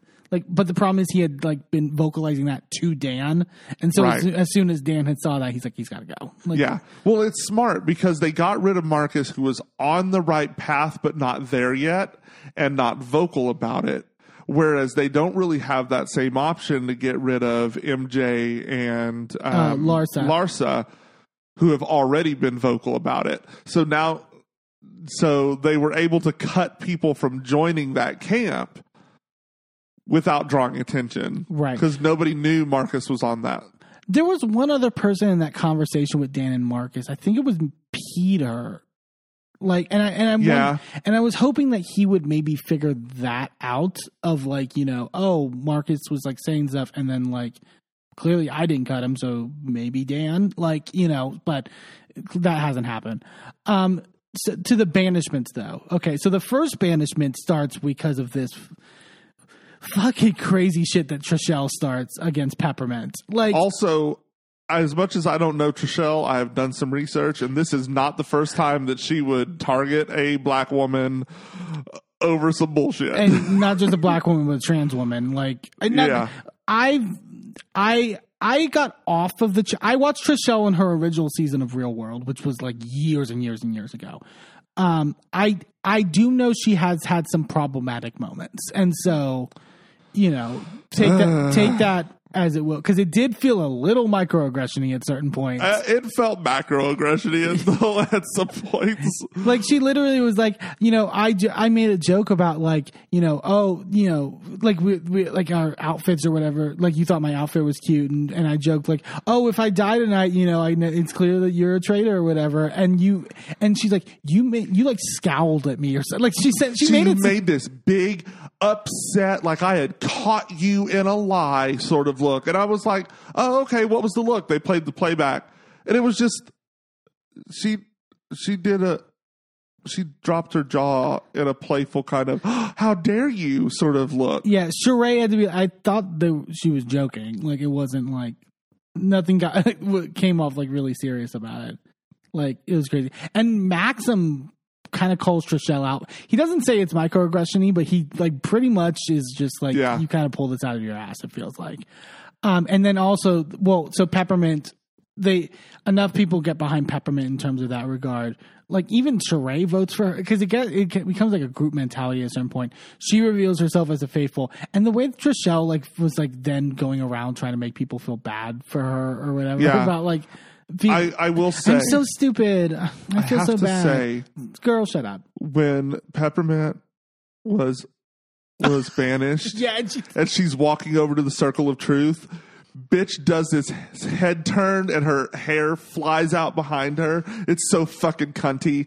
I was just, I was so here for it. It was so good. I thought Peppermint, I liked Peppermint the like, what, 2 episodes that we had her. I think like this was pretty much what I thought she would do in the game in terms of like, she's not. I really wanted her to be around longer because I'm thinking back to those videos where she's playing video games with Bob. Oh, it's so funny. And it's hilarious. Like, she just she doesn't do well with the horror themed stuff. So this is like the perfect thing to just have her jumping at things, and it's just funny. Yeah. She doesn't do well. I was gonna say she doesn't really do that well under pressure in certain regards. I will say I thought she actually handled Trishelle well in the round table in terms of like trying to put it back on her, but like nobody was biting. Yeah. Like, you know, I thought she actually did the argument pretty well. Like, you know, and then the second one is Maxim gets banished because Deontay thought he was like acting upset which I wish Maxim did a better job of like sort of like throwing it back. I thought he could have negotiated better because the way Deontay like delivers this in this like big moment that you were giving this acting performance that you were upset that Marcus got killed or whatever, and like but the way that Deontay was delivering it was so acting. Like, he was like putting on a character, and I wish Maxim would have just been like, you're acting right now. Like, what are you doing? Yeah. Well, I think part of it is like a language barrier. English is not his first language. Right. But then also he's used to dealing like with drama in the dance world because he's one of the pros from Dancing with the Stars.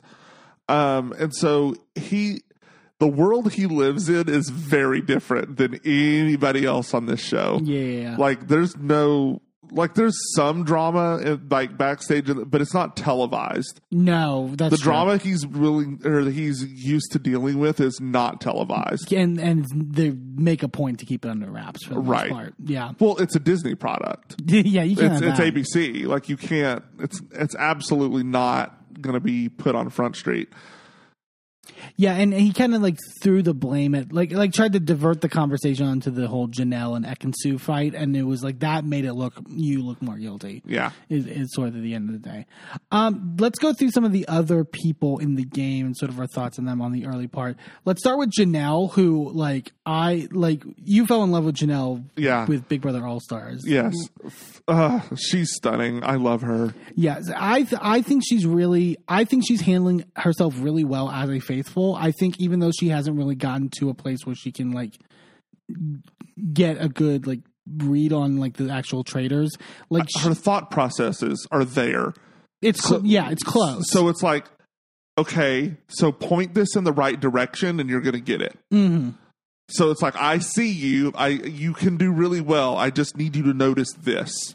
Yeah, and she was the one that first went it with that John, the former UK not prime minister. He was leader of the House of Commons. Yes, and so like she picks up on the fact that he's like breathing heavy during the picking of the traitors, and he says that has like asthma, and that leads to an amazing double team at one of the round tables where her and Tamara go after him. Which we'll talk about Tamara in a minute, but John, for those of you who don't quite know who that is, he's the one that went viral for like the screaming "Order!" and like Order! and these like extended sort of like soliloquies about it's great. He definitely is giving me the Kate Chastain of the season. Yeah. Keep that note to a side because that becomes important. But like, he doesn't know what he's doing. Yeah. He's very, very clear, and this isn't his forte in any regard. So, but he seems interesting and delightful enough, and is creating good drama because he does say he had asthma. He has asthma, but then like said that he had it as a child, right? And then he said he's like sometimes asthmatic, but doesn't have an inhaler, like. Tamara was, let's talk about Tamara because she picked up on that real quick. And the way on the challenge, she makes a point to say like, "Hey John, I can't breathe. Like, do you have like an inhaler?" And he's like, "No, I don't have one." And she's just like, "Oh, I mean, if you were asthmatic, you would have an inhaler." Like, this is exactly what I thought Tamara would do.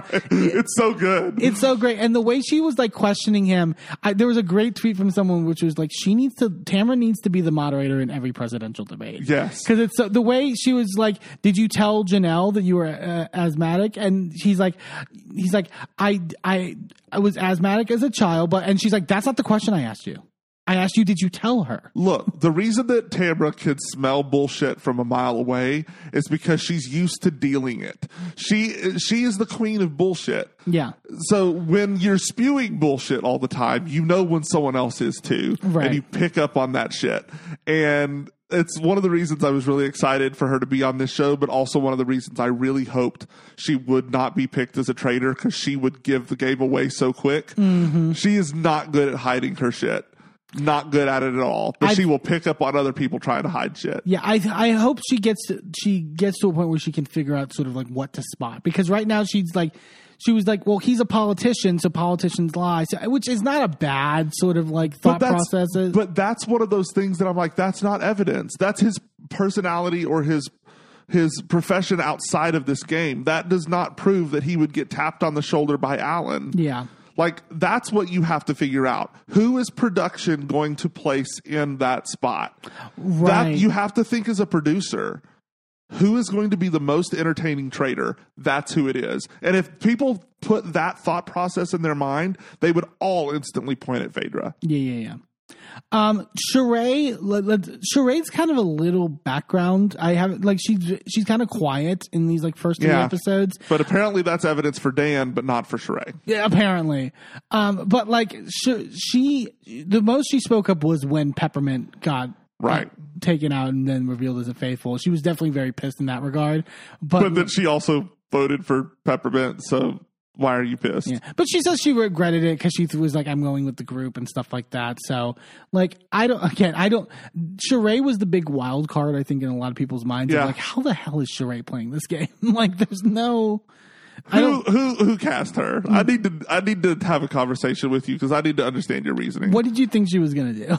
What did you think this was going to happen? Yeah. Let's talk... We talked a little bit about Larsa. I am shocked with how good I think Larsa is playing the game for Larsa. I thought she was going to be a bumbling idiot, and she kind of isn't. She actually she made a very bold move throwing out Parvati's name in like the first round table, and it was like, okay, like you know, maybe a little messy, but whatever. But I think you can definitely see her like adapting in certain ways. Yeah. Which I like. And definitely did not expect from Larsa. And it makes me think that part of this, like, bimbo, airhead kind of shtick that she does on Miami is a shtick. Which I can believe.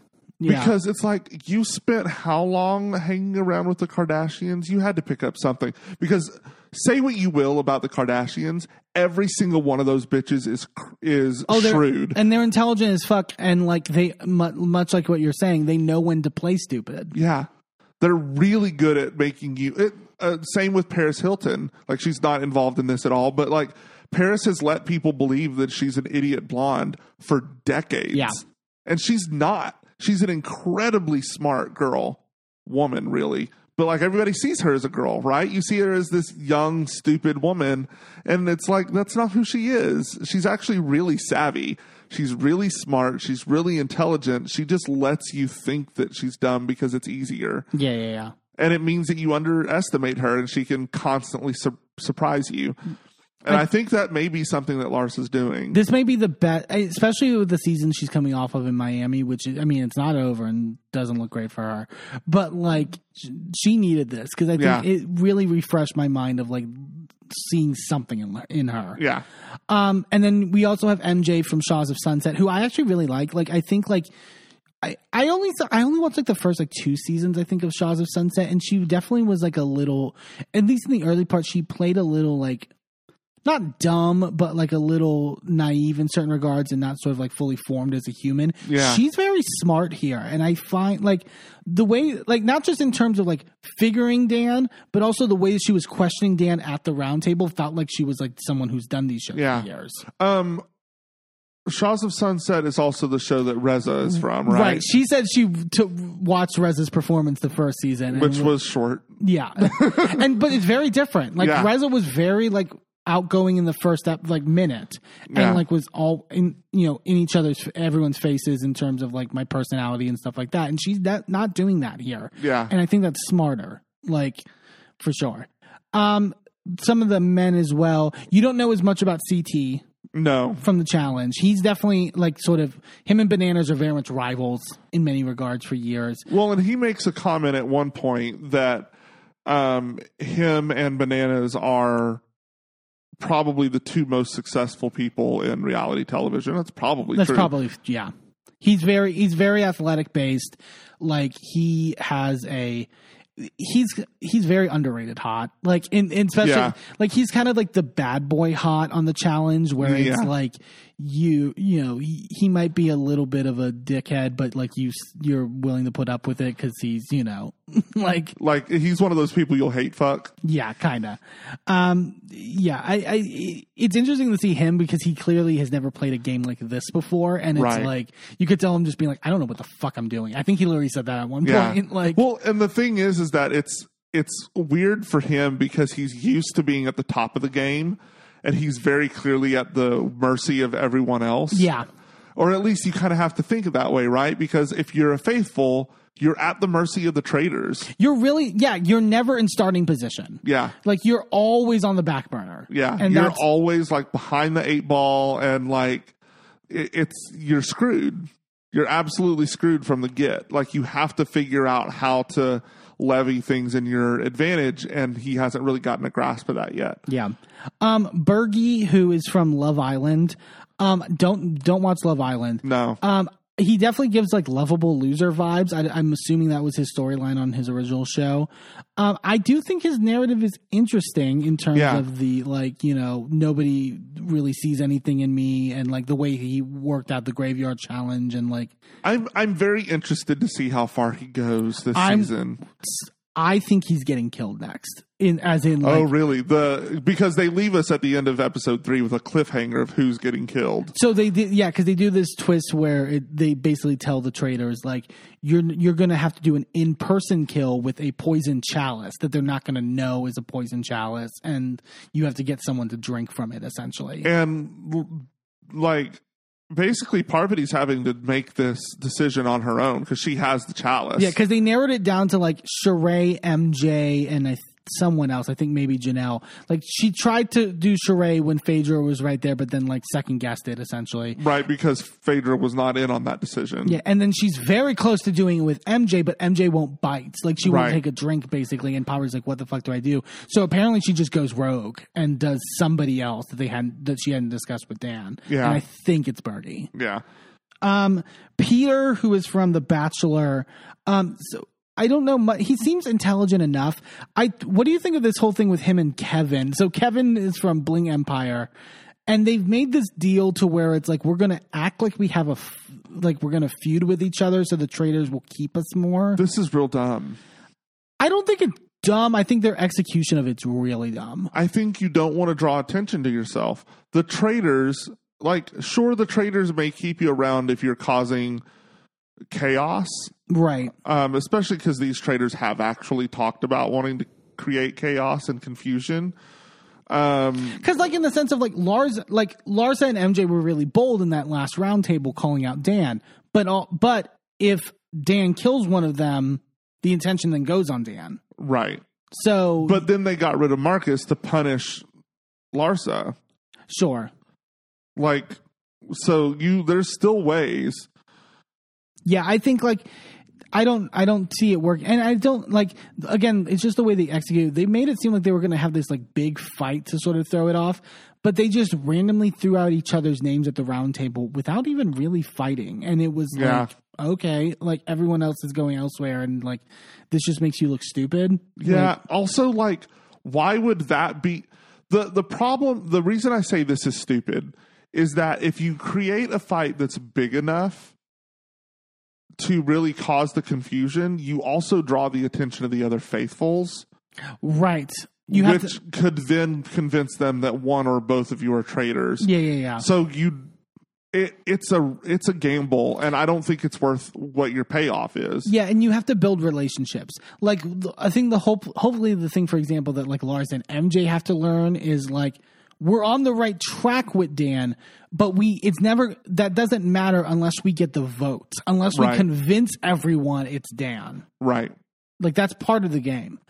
And then the last major one is Deontay, who's a famous boxer. I don't know much of Deontay. Yeah. Dan basically compares it to if 20 years ago you were playing with Mike Tyson. And it's Oh, okay, cool. That's a major deal. He's fascinating because he's very wrong in many regards. And then also gets really emotional when the fact he cries at the end of the third episode. Yeah, who was the guy last season who went all the way to the end and was really mad at Suri? Quentin. He's very Quentin vibes. Yeah. He's but the fact that Phaedra was comforting him, tearing up about sending Max Phaedra's home. Game. Oh, she's so good. Her comforting Deontay, being the first one to hug Larsa when she finds out Marcus has been killed. Yeah. She's fucking really good at this. We also didn't talk about Ekin-Su from Love Island. Yeah, I didn't get much from her. The only thing was that feud with Janelle over when they both go for the shield in the Graveyard Challenge, which is so clearly was not the way Ekin-Su was presenting it. Yeah, Ekin-Su makes it it was a immediate struggle. Janelle already had the shield, and Ekin-Su reaches in. It was so clearly already Janelle's. Right, and then we also didn't talk about Sandra. How did we not talk about Sandra? Sandra's kind of. I won't say no. Sandra's not background. They're definitely playing up a lot of her feud with Parvati. But she also. This is how she plays a game. In the early goings, she always lays back. She always gets a lay of the land first before she starts making moves. Yeah. Anybody who has ever seen Sandra compete on Survivor knows that this is how she moves. Right. So, she will eventually, probably in the next episode, maybe the next episode after that, step up and become a major player. Yeah. But it's still going to be a background major player. She's going to be making moves. She's going to be convincing other people to do things for her. That is how Sandra moves. Very much like Dan moves, right? But I think Sandra can do it in a way that will actually adapt to this game where Dan has really not gotten a hold on how to make that strategy work here. I think Sandra, because she's had the ability to sit back and watch, she has figured out her movement plan. Yeah. And it works here because there's still like 16, 17 people left in the game. Yeah. So it's like you don't have to be front facing all the time. Right. And like that's, sometimes that works to your advantage. And It's always worked for Sandra. Yeah. She's won Survivor twice. I mean, you can't argue with that. Mm-hmm. Only one other person in the world has done that. Yeah. So like, that's crazy. Yeah, and so I'm really loving this season. I'm very excited. We're gonna recap it every week, and it's just like we didn't even get into like Alan Cummings' looks. That the look he had for the Scarecrow one with that like feather, like he was like a rooster, right. But also, what was that awful look that he wore with those looked like shorts that were made out of burlap? Oh yeah. That was like he hits every time, and then that was like, oh God. What is that? It was awful. But nine times out of 10 he hits it. Yeah. And he's the camp element that's so important to this show. Oh, completely. Can I say I'm curious. The budget that they put into the show seems a lot. Some of the like wide shots of like just the cinematic shots of like Scotland and stuff. I was like, this looks like expensive. Like this looks like National Geographic level. Like, well, I also think it's the same production crew. So like, this is my thought process, right? The same castle is used for every type of trader. They come here. They film in this castle. Right. So they've got you said there's 3 different shows filming out of this castle with the same production crew. I know definitely UK is. So like at least 2, right? So that's 4 seasons they've now filmed here. The same production crew has gotten used to the way that moves, the way that's shot, all of those things, so they can do things more efficiently. More efficiently means cheaper, which means that they can do things that look more expensive for a lot less money. Yeah. So like they're able to do some really good things now, and I'm really, really excited. Yeah. So that's the Traders. Like we said, going to be talking about it every week, so stay tuned. Also, they won an Emmy. Oh, that's right. For casting. Yeah. The US version. So like, and clearly this season's going to win something because it has to. There's no way that you have the biggest premiere of any other reality show on Peacock ever by 75%. Yeah. They've really found a good hit. Like it's I haven't found the last time where something new like this has become a quick sensation. Well, and it's wide reaching. Yeah. They've with them including the Survivor Big Brother Challenge sect of reality TV watchers, they also include the Love Island, Real Housewives. But I feel like those are 2 separate things. Like, right, the Love Island and The Bachelor and those types of reality shows are like the love genre of reality TV. Right. And then you have the Bravo sphere, right? The Shahs of Sunset, the Real Housewives. And then you also have Drag Race fans who are coming in to watch Peppermint and didn't get to see much, but she's here. I do love how broadly they're expanding. They're willing to as much as I was they had Ryan Lochte last season. Yeah. As much as I'm whatever. I appreciated the fact that they're willing to go be so broad with the casting. Yeah. In a way that's you can be creative. And I think this is a game that I think I mentioned it before. This is a game that can play well over time. Yeah. And you don't really have to do too much different to the format. Yeah. And if you can cast just about whoever. Yeah. It's really smart in that regard. And I think this could be I think this could be up there with a Survivor where it's a iconic franchise. I do want to see an all drag queen season. Yeah. But also an all housewives season. We casted that previously. If you did an all drag queen version of this and have everyone in drag for the eliminations, and then they're in boy drag for the challenges or whatever, that would be stunning. People showing up and showing out at the round table. Are you kidding me? Yeah. Yes, please. We'd love to see it. Love it. So that was the Traders. We're going to take a quick commercial break, and then when we come back, we're talking the newest episode of Married to Medicine. Don't go anywhere.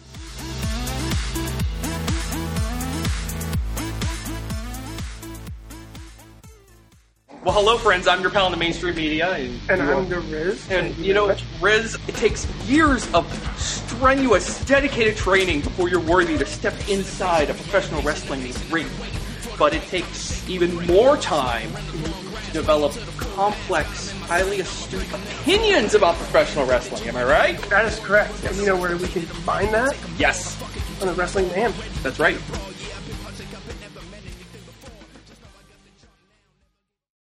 I'm Eamon. I'm Merlin. And if you're anything like us, you live your life out loud. And when it comes to issues of discrimination, inequity, and outright bigotry, we use every platform we have to speak out against systems of oppression that perpetrate violence against marginalized groups. That's why we are so proud to wear designs from the Survivors Know merch store. Their team has created designs that feature unapologetic, empowering, and survivor-centered messaging that range from mild, like accountability is love and toxicity is not on the menu, to a little more spicy. like one of my favorites, fuck your laws, fuck your system, transformative justice now, which has a cute little happy flower on it. Each design is available on a variety of items from t-shirts and hoodies to bags, blankets, magnets, and even stickers. And as more items become available, the options will continue to grow. 100% of the proceeds go back into supporting the amazing work done at Survivors Know to support survivors, workers, and survivor advocates by organizing, challenging the status quo, and creating alternatives to the systems that fail us. Support Survivors Know by shopping today at survivorsknow.threadless.com. That's survivorsknow.threadless.com. Sidekick Media Services. We are your sidekick in business for social media, video production, and more. Find out more at sidekickmediaservices.com.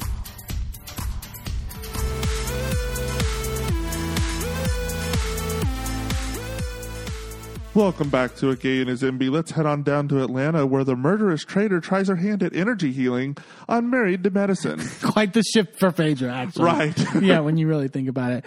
Married to Medicine for this week. This was a very light episode and kind of a filler, but that's fine. Everybody needs a little filler, maybe top lip, maybe eyebrows, little filler is fine. I think I didn't mind it as much with like we talked about like Potomac having feeling like we're wasting time. This I never feel like we're wasting time because the cast is so good. There's still development here, right? Like a good filler episode, like even if you're talking about scripted television, whatever, it maybe doesn't push the overall story arc along, but there's individual small plots that are getting moved along, right? Right. We see more of Phaedra. That's great for this. We see more of Toya and Eugene. We see more of Simone with her kids. Like there's some good stuff that's getting pushed along and moved along here, that even though we're not getting any big story arc things happening. Yeah, we'll get into the Toya Eugene stuff especially because I think we're very opinionated on it.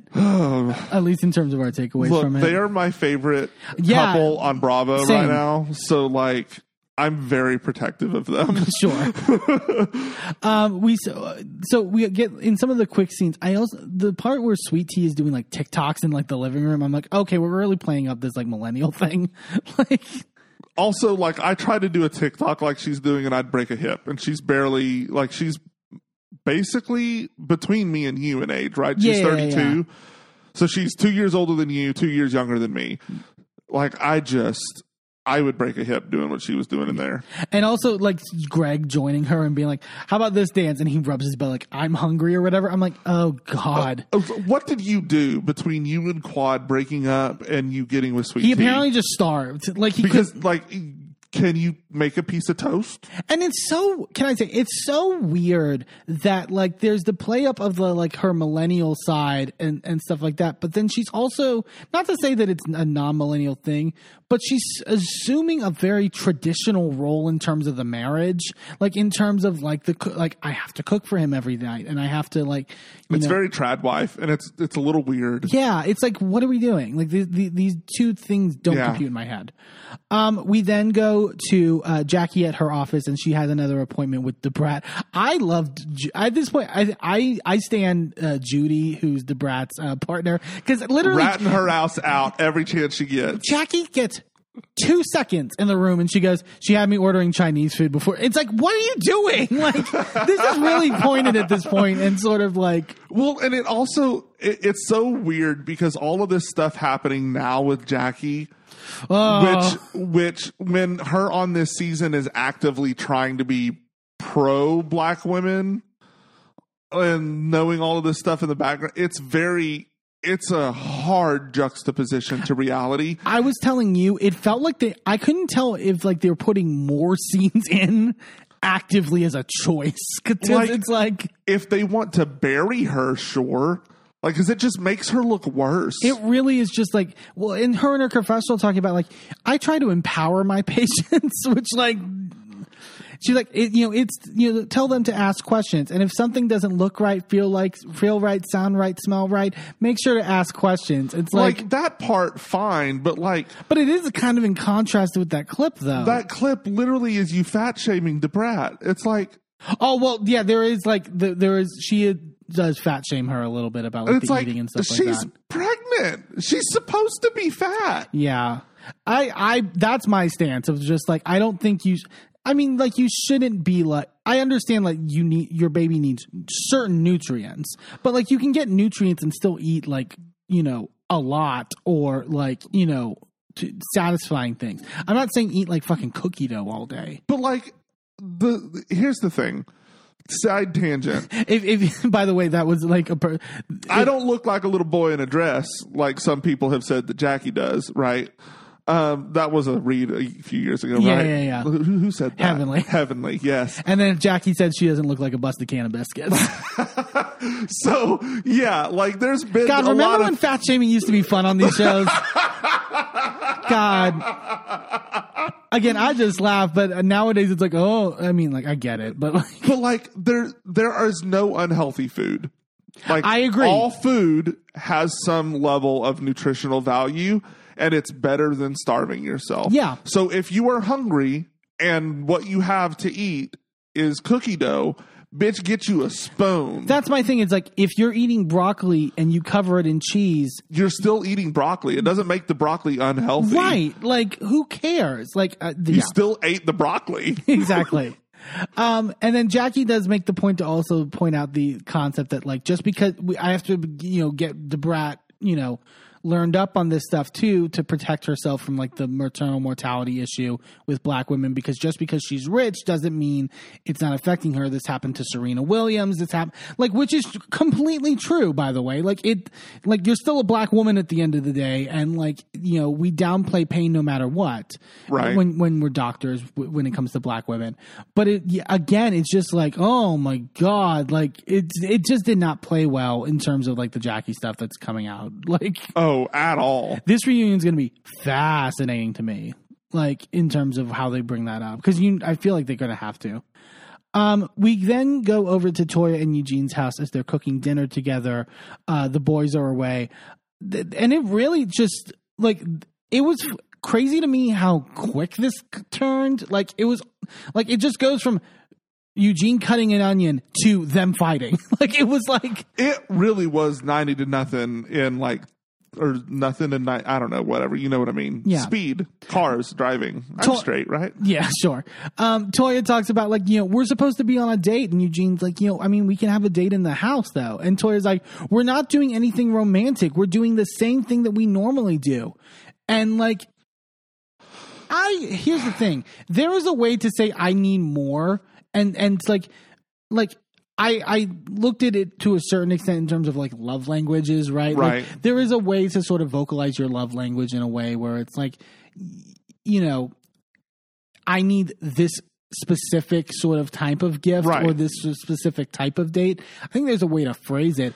I think I need novelty. Great. That's lovely. That is an actionable thing. Yeah. I need more is not actionable because I don't know in what direction The problem is, I guess we'll just get into it. Toya, period. Toya doesn't, and I hate to come in on Eugene's side, because I do realize that there is that gender inequality thing where if there's a problem, the man is automatically right. That is not where I'm coming from. No. But I do think you have to realize that you married an ER doc. This man is dealing with a lot more than everybody else is on this show in terms of his practice, right? Yeah. Like, he works in an ER. So does Damon, right? I don't know if he's ER. Who else was ER? There's another one that is, but I can't remember it off the top of my head for some reason. Anyway, Eugene works in an ER, so it's like he's seeing... Oh, I think you're thinking Mariah's husband. Yes, Mariah's husband worked in an ER. So, like, you, when you're working as an ER doc, it's not that you're just seeing you're like taking appointments and all of that stuff. You're dealing with traumas. You're dealing with patients dying. You're dealing with, like, gunshot wounds and stabbings and people coming in who have been sexually assaulted. Yeah. Like, and Eugene's not quiet about it. He's vocalized this in the past. But this is difficult, emotionally taxing work, right? Especially during the pandemic. But it's not easy just because the pandemic is quote unquote over. It's not over. Still get your booster shots and wear masks when you need to. But you know, it's so frustrating because Toya, and I understand Toya's entering this from I need more. But it's like, when are you taking care of his emotional needs and his well-being from the work that he does? Yeah, and it's fine to say you need more. I just think that you have to be, like you said, you have to be real about it. Right. Like, they get into a little bit of an argument in the confessional, and Eugene's basically like, you aren't working like 12-hour days. And she goes, I do work 12-hour days. I get up at 5:45. I do all this. And I agree with the whole being a mom is a job. Yes, absolutely. I'm all like for that, whatever. But it's not the same as being an ER doctor. Right. Like, it's not the same tax. It's not the same struggles. Right. Like I understand, like, moms don't really get time off. They're pretty much on call 24/7. Yeah. They really never get to clock out and go home and be away from their work. But at the same time, he's dealing with much graver things than you are. And there's an emotional well-being that I don't think Toya is taking into account. And then she's expecting him to plan all these extravagant things for her. Right. It's like, what have you done for him lately? What have you done to make sure he's getting taken care of? And I'm not talking about like you're not talking about like whatever. in the Dr. G way. Right. I'm talking about, when was the last time that you planned something that was special for him? Yeah. When was the last time that you even sat down with him after and just let him cry with you? Because that man needs to cry. When you watch patients die on the table with your hands in their belly, that eats at you. Like, there's an emotional and physical toll that he's paying every day at work that I don't think you quite grasp. And I would say the same thing in reverse when we were talking about, I mean, I know we didn't have the podcast back then, but when we were talking about Dr. Jackie and Curtis, when he was complaining about her not being home, it's like... And we were very much like, but it's not like, you need to factor in her job. Like, it needs to be part of the... yes, she needs to have a work-life balance, but... You can't expect, like, for any doctor, doesn't matter what area of expertise they are in, for any doctor, they don't truly clock out when they clock out. Right. They've got charting they have to do. And it is a little bit different when it's a private practice, right? When you do really have the ability to clock out. If you're Jackie or Simone or anybody else really on this show, except for Eugene, you get to clock out and come home. Eugene really doesn't.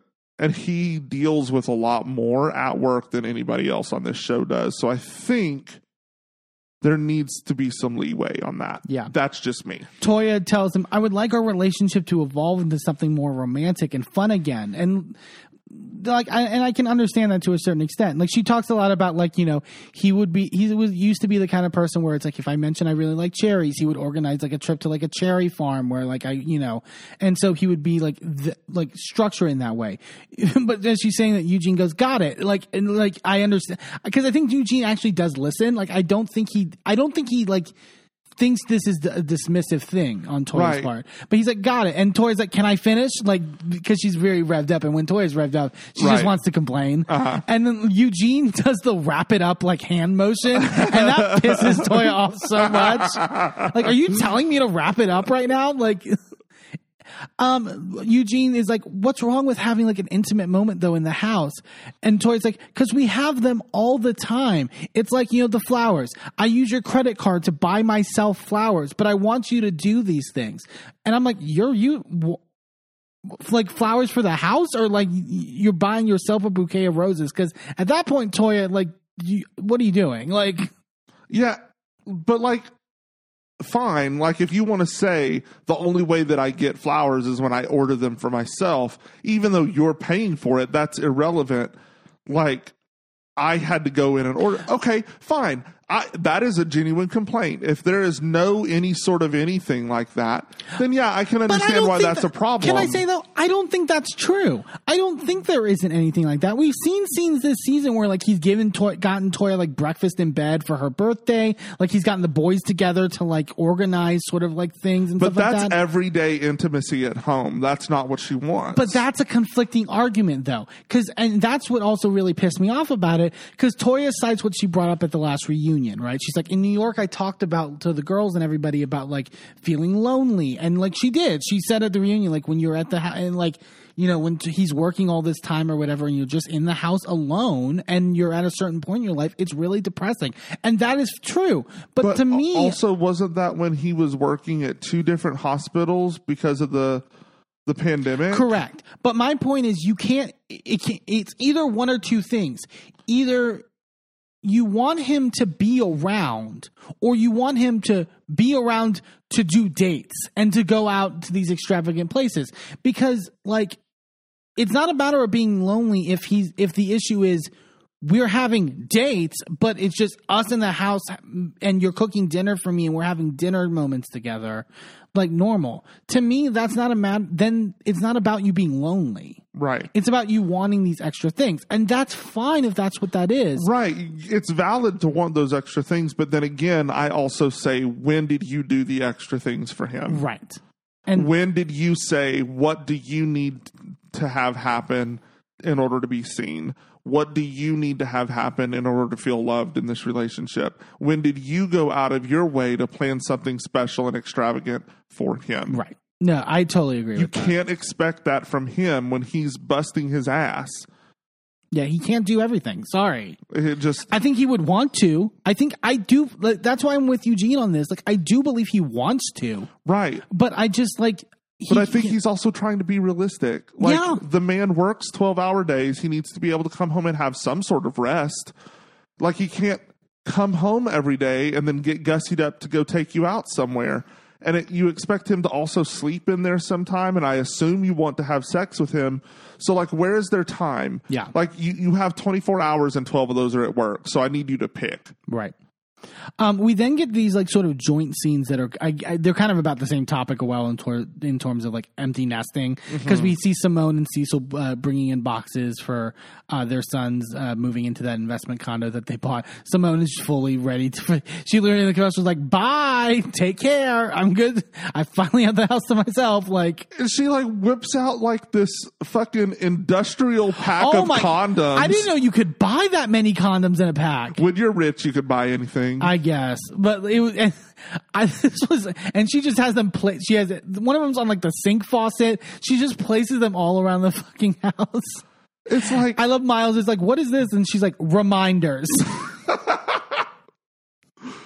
I also am in the position of like, give them the tools. You know, they're going to have sex. Like, I'd rather you be protected and like, you know, not either get someone pregnant or get a disease. Like, you know, so I think Simone's actually a much cooler. I think she has cool mom elements. I don't think she's a full cool mom, because she will also be on your ass. Yes, completely. But I do appreciate that. And then as this is happening, we're also seeing Heavenly, and she's by the pool with Damon. And she's looking through like old photos of Allura, and they're talking about like her going off to college and stuff like that. Damon like full on tears up in the confessional, and I was like, oh my god, Damon! I don't think I've ever seen Damon cry. Oh, It was like really like a moment. it really was. I was verklempt. Yeah, it's just you don't see someone like him crying, and it's Yeah. like so. And yeah, it definitely feels big for them. And Heavenly also tells him about like that she's trying to reach out to her sister, in terms of like rekindling that. Well, and she does kind of mention, I've kind of almost given up on it. Mm-hmm. And he kind of slightly reads her for it. He's like, if it was me and a sibling that had this falling out, I'd do anything. I would do anything and I would never stop till I died. Yeah.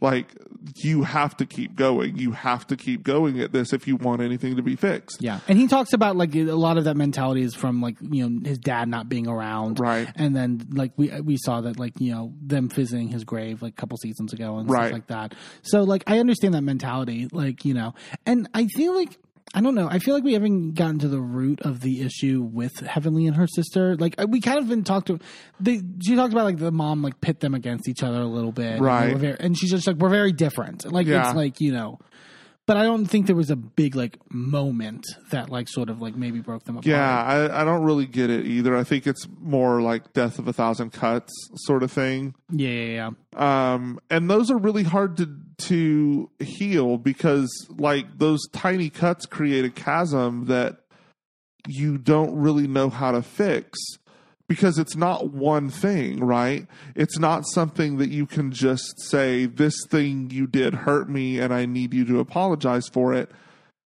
because it's 1,000 little things and all of those things seem petty. Yeah. And so, yeah, I totally understand that. It's kind of something you just have to let go and walk away from in order for there to be any movement. Yeah. It's hard. We then see Phaedra and Alicia going out to brunch together, and they're discussing everything that happened in Napa. Phaedra does mention that she was hurt hearing from Heavenly what Quad had been saying about her, and sort of all that stuff, and that she felt like stabbed in the back by it, and that's where she's kind of cut Quad off. I liked in her confessional, she goes, she should have talked to Jesus if it bothered her, not Heavenly. Heavenly can't hold water. That's a great way to put that. But like you were mentioning before with the traitor stuff, I also think it's interesting that it's like Phaedra, the way Phaedra's moving. I don't think it's like fully. I think there's a calculated element to it. I think but I also think maybe she just hasn't mode shifted out of traitors yet, because clearly, like she's still got that cloak on, right? We know from the timeline of filming, right, that traitors, they literally flew to Scotland to film Traitors the day after they filmed the reunion for OC. Right. Because Tamara was in Scotland when the whole thing with Shannon went down. Right. And couldn't do anything, she was filming. She was like, I can't. So all of this stuff between Shannon and Vicky and Tamara kind of is born of Tamara not being there during all of that. And then we know that this was filmed after OC, I would think. So I think it was maybe filmed before. I'm not sure. Like it could have been. Yeah. But you know what I mean? Like then you come from Traitors to film this. Sure. And so I think she's still in that mindset of Traitors, of where she had to be during the filming of Traitors. Because you could see parallel movements. Like she sits in the background, she comforts people, she's doing that. I think in this episode, she's really starting to step out of that a little bit. Yeah. But in these first few episodes, like we've had our first few episodes, how many episodes have we had? We've had of Married to Medicine? We're like halfway through the season. So this first half of the season, we really can see that echoing. Now that we see on Traitors, we can see that. So it's just really interesting to me. And I think she's finally starting to take the cloak off. Yeah. But, you know. Alicia talks about how like Phaedra did like Reiki on her, and that was like a really like moving experience and stuff like that. And apparently Phaedra like got her certification for it. How many fucking things has she like actively like gone to school in order to like do? She's a lawyer. She's an attorney.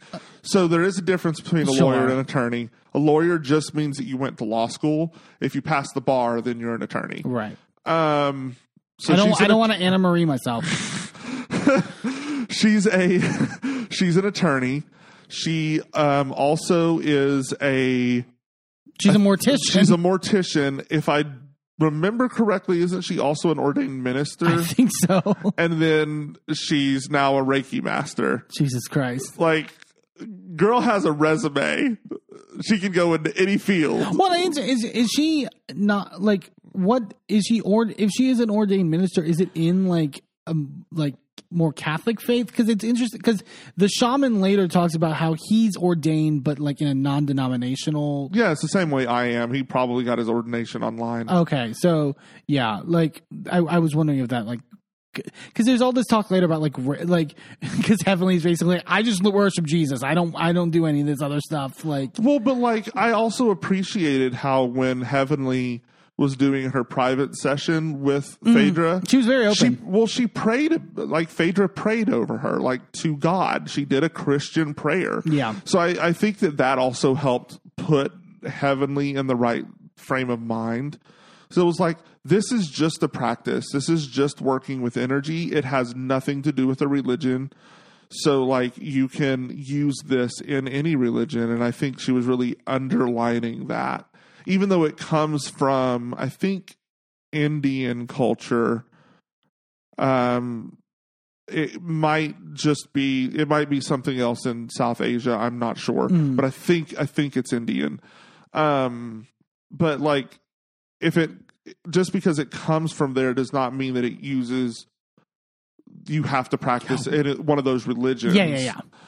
Yeah. It was just, there was a lot of discussion about it, which was, and she talked about that it was like Reiki was a big help for her, like during her divorce in terms of like getting her emotionally centered and all that stuff. And she wants to do this big event to sort of get the girls together and hoping that it'll help them fix everything. And then the scene ends when she's talking about like yoni crystals, like just because it's not Phaedra unless she's talking about like vaginas and whatever. And then she says something about like every visitor to the vagina, it leaves something in her mind. Like she's like basically like all your sexual partners leave an energy. That's a very common belief that having sex with someone creates like some sort of spiritual tie to them. You would hope. You know, I mean, but I'm also someone who thinks sex is sex unless you put something else behind it. Right. That's fair. Like you can have anonymous sex and I don't have to ever have a connection to that person again. There's no emotional tie. There's no spiritual tie. Like sex is sex. I just tied one off. Exactly.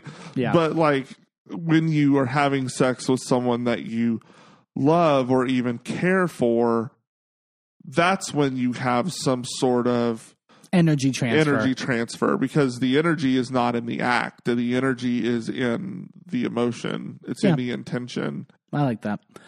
We then go to Sweet Tea and Greg, and they're having dinner together, and she's talking about sort of her endometriosis diagnosis and like, you know, that it's really tiring to her. I know you had mentioned about like your worry about like Greg sort of like being emotionally available for her, and he's still maintaining that. He's like, you know, I'm going to have, you know, talk to Dr. Davis as well. I don't like to see you hurting. And he's like, you know, if I can have a baby, I'm going to have one, but you're my number one, basically. This is the scene that I was talking about that they did in a preview that I was talking about where they sat down and had this conversation. Oh, okay. Yeah. Yeah, and so like he's saying the right things. I just hope that's like I said that's right. True, because like, you know, again, that was kind of the contract in terms of the marriage, like the unwritten contract. But again, I can understand why there would be a difference between can't and won't. Right. Which she's not wanting to like, right. You know, she's not, you know. And Quad, and that's not to say that Quad didn't have every right to like deny that because it is her body. And, right. Like, well, she was like, you know, the timing's not right. Like I need to put this off until I'm established on my own. apart from you. And so I get that. I completely understand and support why Quad didn't do that. But Sweet Tea has every intention. Right. I also understand the reaction then from G. If that's what he wanted out of a marriage, then clearly it wasn't something that they needed to stay in. Yeah. Abuse aside, the abuse was unacceptable. Oh, yeah. But like, I understand that if this is what you want from a marriage and you're not getting that, then it's time to leave. Right. And then Sweet Tea's like, it's probably important for you to also like go to a sperm bank or whatever to sort of, because we need to strike if, they find out I can have children, and Greg's basically like, make sure I have like my 20 million. And he said something about taking an at-home test. Can you do an at-home sperm test? Apparently, but like, I don't know how. Does he mean at home in that like he did it at home and then sent the sample somewhere? That makes more sense to me. Maybe, but also I could understand why he would like maybe do the sample collection at home and maybe take it to work and send it to the lab. That makes more sense. Like don't send your sperm in the mail. No. I'm so like. But also like something weirded me out thinking about him like jerking off in a cup and then like looking at it under a microscope in his own house. It's like, what are you doing? It's like, you're a psychiatrist, sir. There's a mental something going on here. Because if it's not him, he's getting somebody else with experience to do it. Right. And either way, weirder. It's like, what? What are we doing? Yeah. Okay. So then we go to Eugene taking Toya on a date. So he's like, I'm going to, do what you want now. And takes her to this, like, it's like a butcher shop, but it's like a really fancy one. Like, it's like there's a restaurant linked to it. And so it's like we butcher our own stuff and then like use it. Right. So it's like really like high end, like there's wine and all that stuff. Like they have the little boar of meats out and there's bacon because Toya loves bacon. Right. So it's like, I actually like Toya. I was very annoyed with Toya during this scene. She poo-pooed on this, and this was good. Yeah. And like she just keeps being contrary about like all like Eugene talks in his confessional like, now that I know that this is important to you, and Toya goes, important to us. Okay. He literally is like, yes, sure. Like, no, like, stop it. It is important to you. Because it's important to you, it is important to me. It is not important to us. I don't give a fuck about this. I'm doing this for you. Yeah. So like they have the chef like cooking stuff for them or whatever. And like at one point like Eugene like gets over to like join. Toya just keeps noting of like you were more happy standing over there with the chef than sitting next to me. You made this date for you. Like, and it was so annoying in the sense, like, she does it in a very, like, Toya, like, I'm making a joke tone. Like, it was never in the tone of, like, I'm being seriously upset about this. It was just like, oh my God, like, you, like, made this about, this is clearly your date, Eugene. Like, but it's just the tone, like, the actual stuff of what you're saying is, like, really, like, he's trying. Like, and I don't think he's, like, actively, like, because he says at one point later, she's like, yeah, I was originally thinking like having this for like a birthday dinner. That was where I first saw this place. And she's like, yeah, no, I wouldn't have liked this for my birthday. It's like, what are you doing? This is where I'm like, Toya, you are kind of stuck up.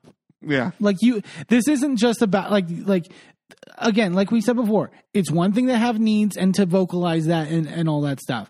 But this is, you're being a little too like overly critical. And to me, again, the scenes in which like you're just at home making dinner together and like enjoying a glass of wine, or like when a couple episodes ago when he was helping take your braids out or whatever, like that I found, just from an outside viewpoint, I found it really romantic. I did too. I found it charming. Yeah, and sort of your banter between each other, I found very like sort of, but it's like no one like I partly think it's for presentation. I think she wants to show other people that like, oh, look at what my man is doing for me. Well, I mean, we've seen that before from her too, like with her obsession over moving into a prettier, better house. Like, and it's not to say that she doesn't love Eugene. I actually think those moments are real with like the hair and those are real moments. And I think she does have love for him. I think she's just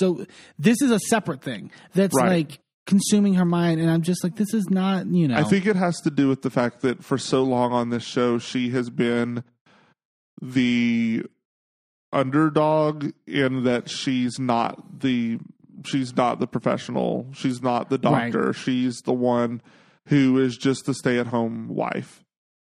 And that's part of the reason that she started this wine business, all of those sorts of things. But like, she needs to find validation in herself and stop worrying about what everybody else thinks about her. Yeah. And I get she's on reality television. Every single one of them needs validation from outside. But like,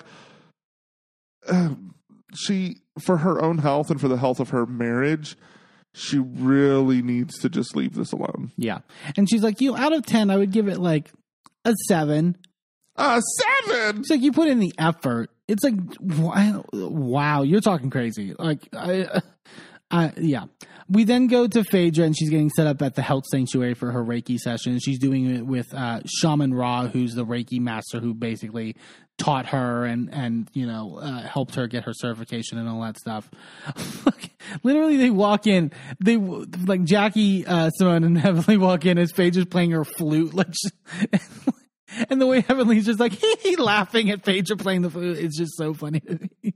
It's like nothing of this is serious. I get that it's a real like sort of practice, but it was just like something about Phaedra, adding to the craziness of it.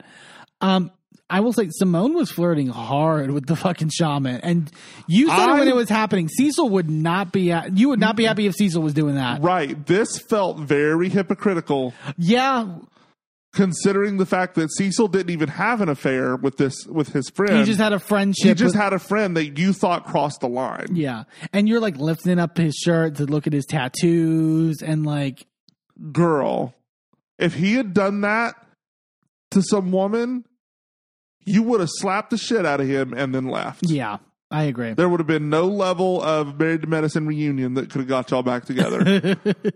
Oh, man. So I love the rest of them walk in. Sweet Tea's like, Phaedra, you dress like Erykah Badu. Sweet Tea was actually really funny this episode. She was kind of dressed like Erykah Badu. I do feel like Sweet Tea has gotten into her own a little bit. Yeah. Like there's something this episode where I feel that. And Sweet Tea mentioned that she did go to a healer once before, and that they had predicted that she would get married later in life to someone with money, which is like, but also how later is later? Yeah. And also, did it just put the idea in your head? Like, it's like, yes, that's exactly what I want to do. Yeah. They start the sound bath, and they're really getting because I actually think this is valid, like in terms of they did this. Was it Reiki that they did on Roni this season with Uba? I can't remember. It might have been. I think it was just the sound bath. I don't think there was Reiki because I don't think anybody was walking around doing the energy healing with the hands. Right. And Toya was like, you can literally feel like a tingling in your feet and stuff like that. So it's like there is some. I believe in that stuff. I actually think there's validity to it. But Simone falls asleep, which of course. I honestly thought it was going to be Toya that fell asleep. Well, Simone explains, she's like, I'm a doctor. Like, if I have an opportunity to close my eyes, I'm sleeping. That's what's happening. Fair. Yeah. And so, they then get offered to do an individual Reiki for anyone who wants it. Everyone's just quiet, and Heavenly goes, I'll do it. Damn. I thought Sweet Tea would have taken her up on that with all of the problems she's having right now. Yeah, because she was saying during the joint session that she was hoping it would help with sort of the endometriosis stuff and all that. But as Heavenly's doing her session, she's really, like you said, getting moved by it. You could tell she says something about it feels warm, but also pain, sort of, and that's the emotions I would assume from her sister and stuff like that. So you know. But the other ladies go outside while that's happening to get refreshments, and Sweet Tea tells them and thanks them for being so supportive through the journey and stuff like that with wanting to get pregnant, and tells them about what Dr. Davis said. She said that because I guess the cysts are 5 centimeters, which is really fucking large. Yeah. They're you were saying that's the size of an ovary. Yeah. That's pretty bad. And Simone and Jackie both they'll need to take it out through surgery, and that's probably the process. And Toya's would then give her the chance, and Simone's it could give her a chance for the short term, but endo could come back. It can, so and Simone, she says in her confessional about like sort of like you should also look at the option of like surrogacy and look at adoption and sort of like, but we were also confused of like, can she still do egg retrieval? And see, that's what I'm wondering, because if the endometriosis is just on her ovaries and there's no actual involvement of her uterus or her cervix or anything in the southern part of the system, then I would think that they could still do an egg retrieval and then a implantation. Yeah. You would think, because then at that point the uterus can still hold a baby. The issue is that if the cysts are on the ovaries, I would think that the issue would be there. Right. But if that's causing there to like be problems with the eggs, then that I understand. Yeah, because I also like in terms of like bleeding, would it also affect giving birth? Like, would it put you at a higher risk of like? It could, but my thought is that if you did the egg retrieval, can you do an implantation if you have your tubes tied? Or not tied if they actually remove the ovaries? Yeah. If we have any listeners who are experienced in this topic, I'd love more information. Yeah, genuinely curious because. Love to. Because we're two people with no ovaries and no uteruses and no vaginas. So we really, like, while we have listened to a lot of people with that anatomy talk about this, it's really it's a specific question, right? Yeah. And so I'd love a specific answer on what, and I know it's going to be different for every person, but like, what are the opportunities? What are the possibilities in this? And anybody that's got answer for that, social media or againasmb@gmail.com. Yeah. Phaedra and Heavenly talk a little bit too, like on their own after the session, stuff like that, about like her sister and that. Heavenly, fucking hell. Heavenly going, I've done all I can. I don't know what else to do. I don't know what's wrong with that bitch. I don't. And Phaedra goes, well, first of all, you got to stop calling her a bitch. That would help. And Phaedra thinks like Heavenly just is like has a wall. She compares her to an Easter bunny that's like hard on the outside, but once you crack it open, like it melts or whatever, which is like, that's not really how an Easter bunny works, but whatever. Easter bunnies are hollow on the inside. Yeah, sure. Well, maybe that is true. I think that's harsh. Heavenly has insides. But Heavenly's like, I don't know if I want to open that can of worms because I may not be able to like put it back in. They're talking some more with Sweet Tea outside, and Simone says that Greg should get his semen analysis as well. Jackie's like, it needs to be at least 20 million for sure. And Sweet Tea goes, he said it was like 40 million. And they're all celebrating. And Toya goes, lying like a motherfucker. Jackie said something about, y'all are married now. He can tell the truth. Yeah, he don't have to lie no more. That's funny. And Sweet Tea talks about like, it does feel like we're, like a fresh spot with the women where we're bonding. And so, and it really felt like that. It was a real, like, again, it wasn't very a dramatic episode, but it was a very like delightful conclusion. Right. And again, this felt like a good friend group. And like, it seems like it's going to get more dramatic down the line, but like, I thought this was really like a good bonding moment that I think is sometimes really necessary for these shows. Yeah. Yeah. Really fun stuff from Married to Medicine. All right, let's get into these tops and bottoms. We've got Drag Race, we've got Traitors, we've got Married to Medicine. What you thinking, babe? I'll start with my bottom. Shockingly, I'm going to give it to Toya. I really was like, I was very visceral about like the way Toya was like going about this episode. I think like the stuff with Eugene, like, I don't know. I'm very protective of Eugene, first off. But also, like, I just didn't think that she was in the right in terms of this argument. And I'm very much a lot of people are very negative on Toya in a way that like, I never really felt. Like, I was definitely more Team Toya than most. And this, I was like, okay, but you're kind of proving their points in certain ways about, like, the materialistic elements and things like that. Like, that's not... I think you need to look at the bigger picture. You're in my bottom, but for I think you can reanalyze things. Hopefully, and, for at least your own sake. Shockingly, I think this may be the only time this is going to happen. My top for this week is Larsa for her role in the Traitors. Like, I think Larsa shocked the hell out of me. Like, I did not expect her to sort of be as good as she was. Like, and not to say that she was the best, but like she held her own. And I think it's a big deal. Like, that would be literally, as much as you don't know much about Dan, if she gets Dan out of this game, that is so embarrassing on Dan's record. Yeah. Like, in terms of like, you know, losing to somebody. Because like, we all thought Larsa was just going to be a you know, doornail basically, like this like whole season. And no, she's actually like adapting and moving in a way that's really impressive for her. Like, yeah, I give her a lot of credit. Yeah. So what about you, babe? What are your tops and bottoms? I'm going to start with my bottom as well, and that's going to go to Trishelle.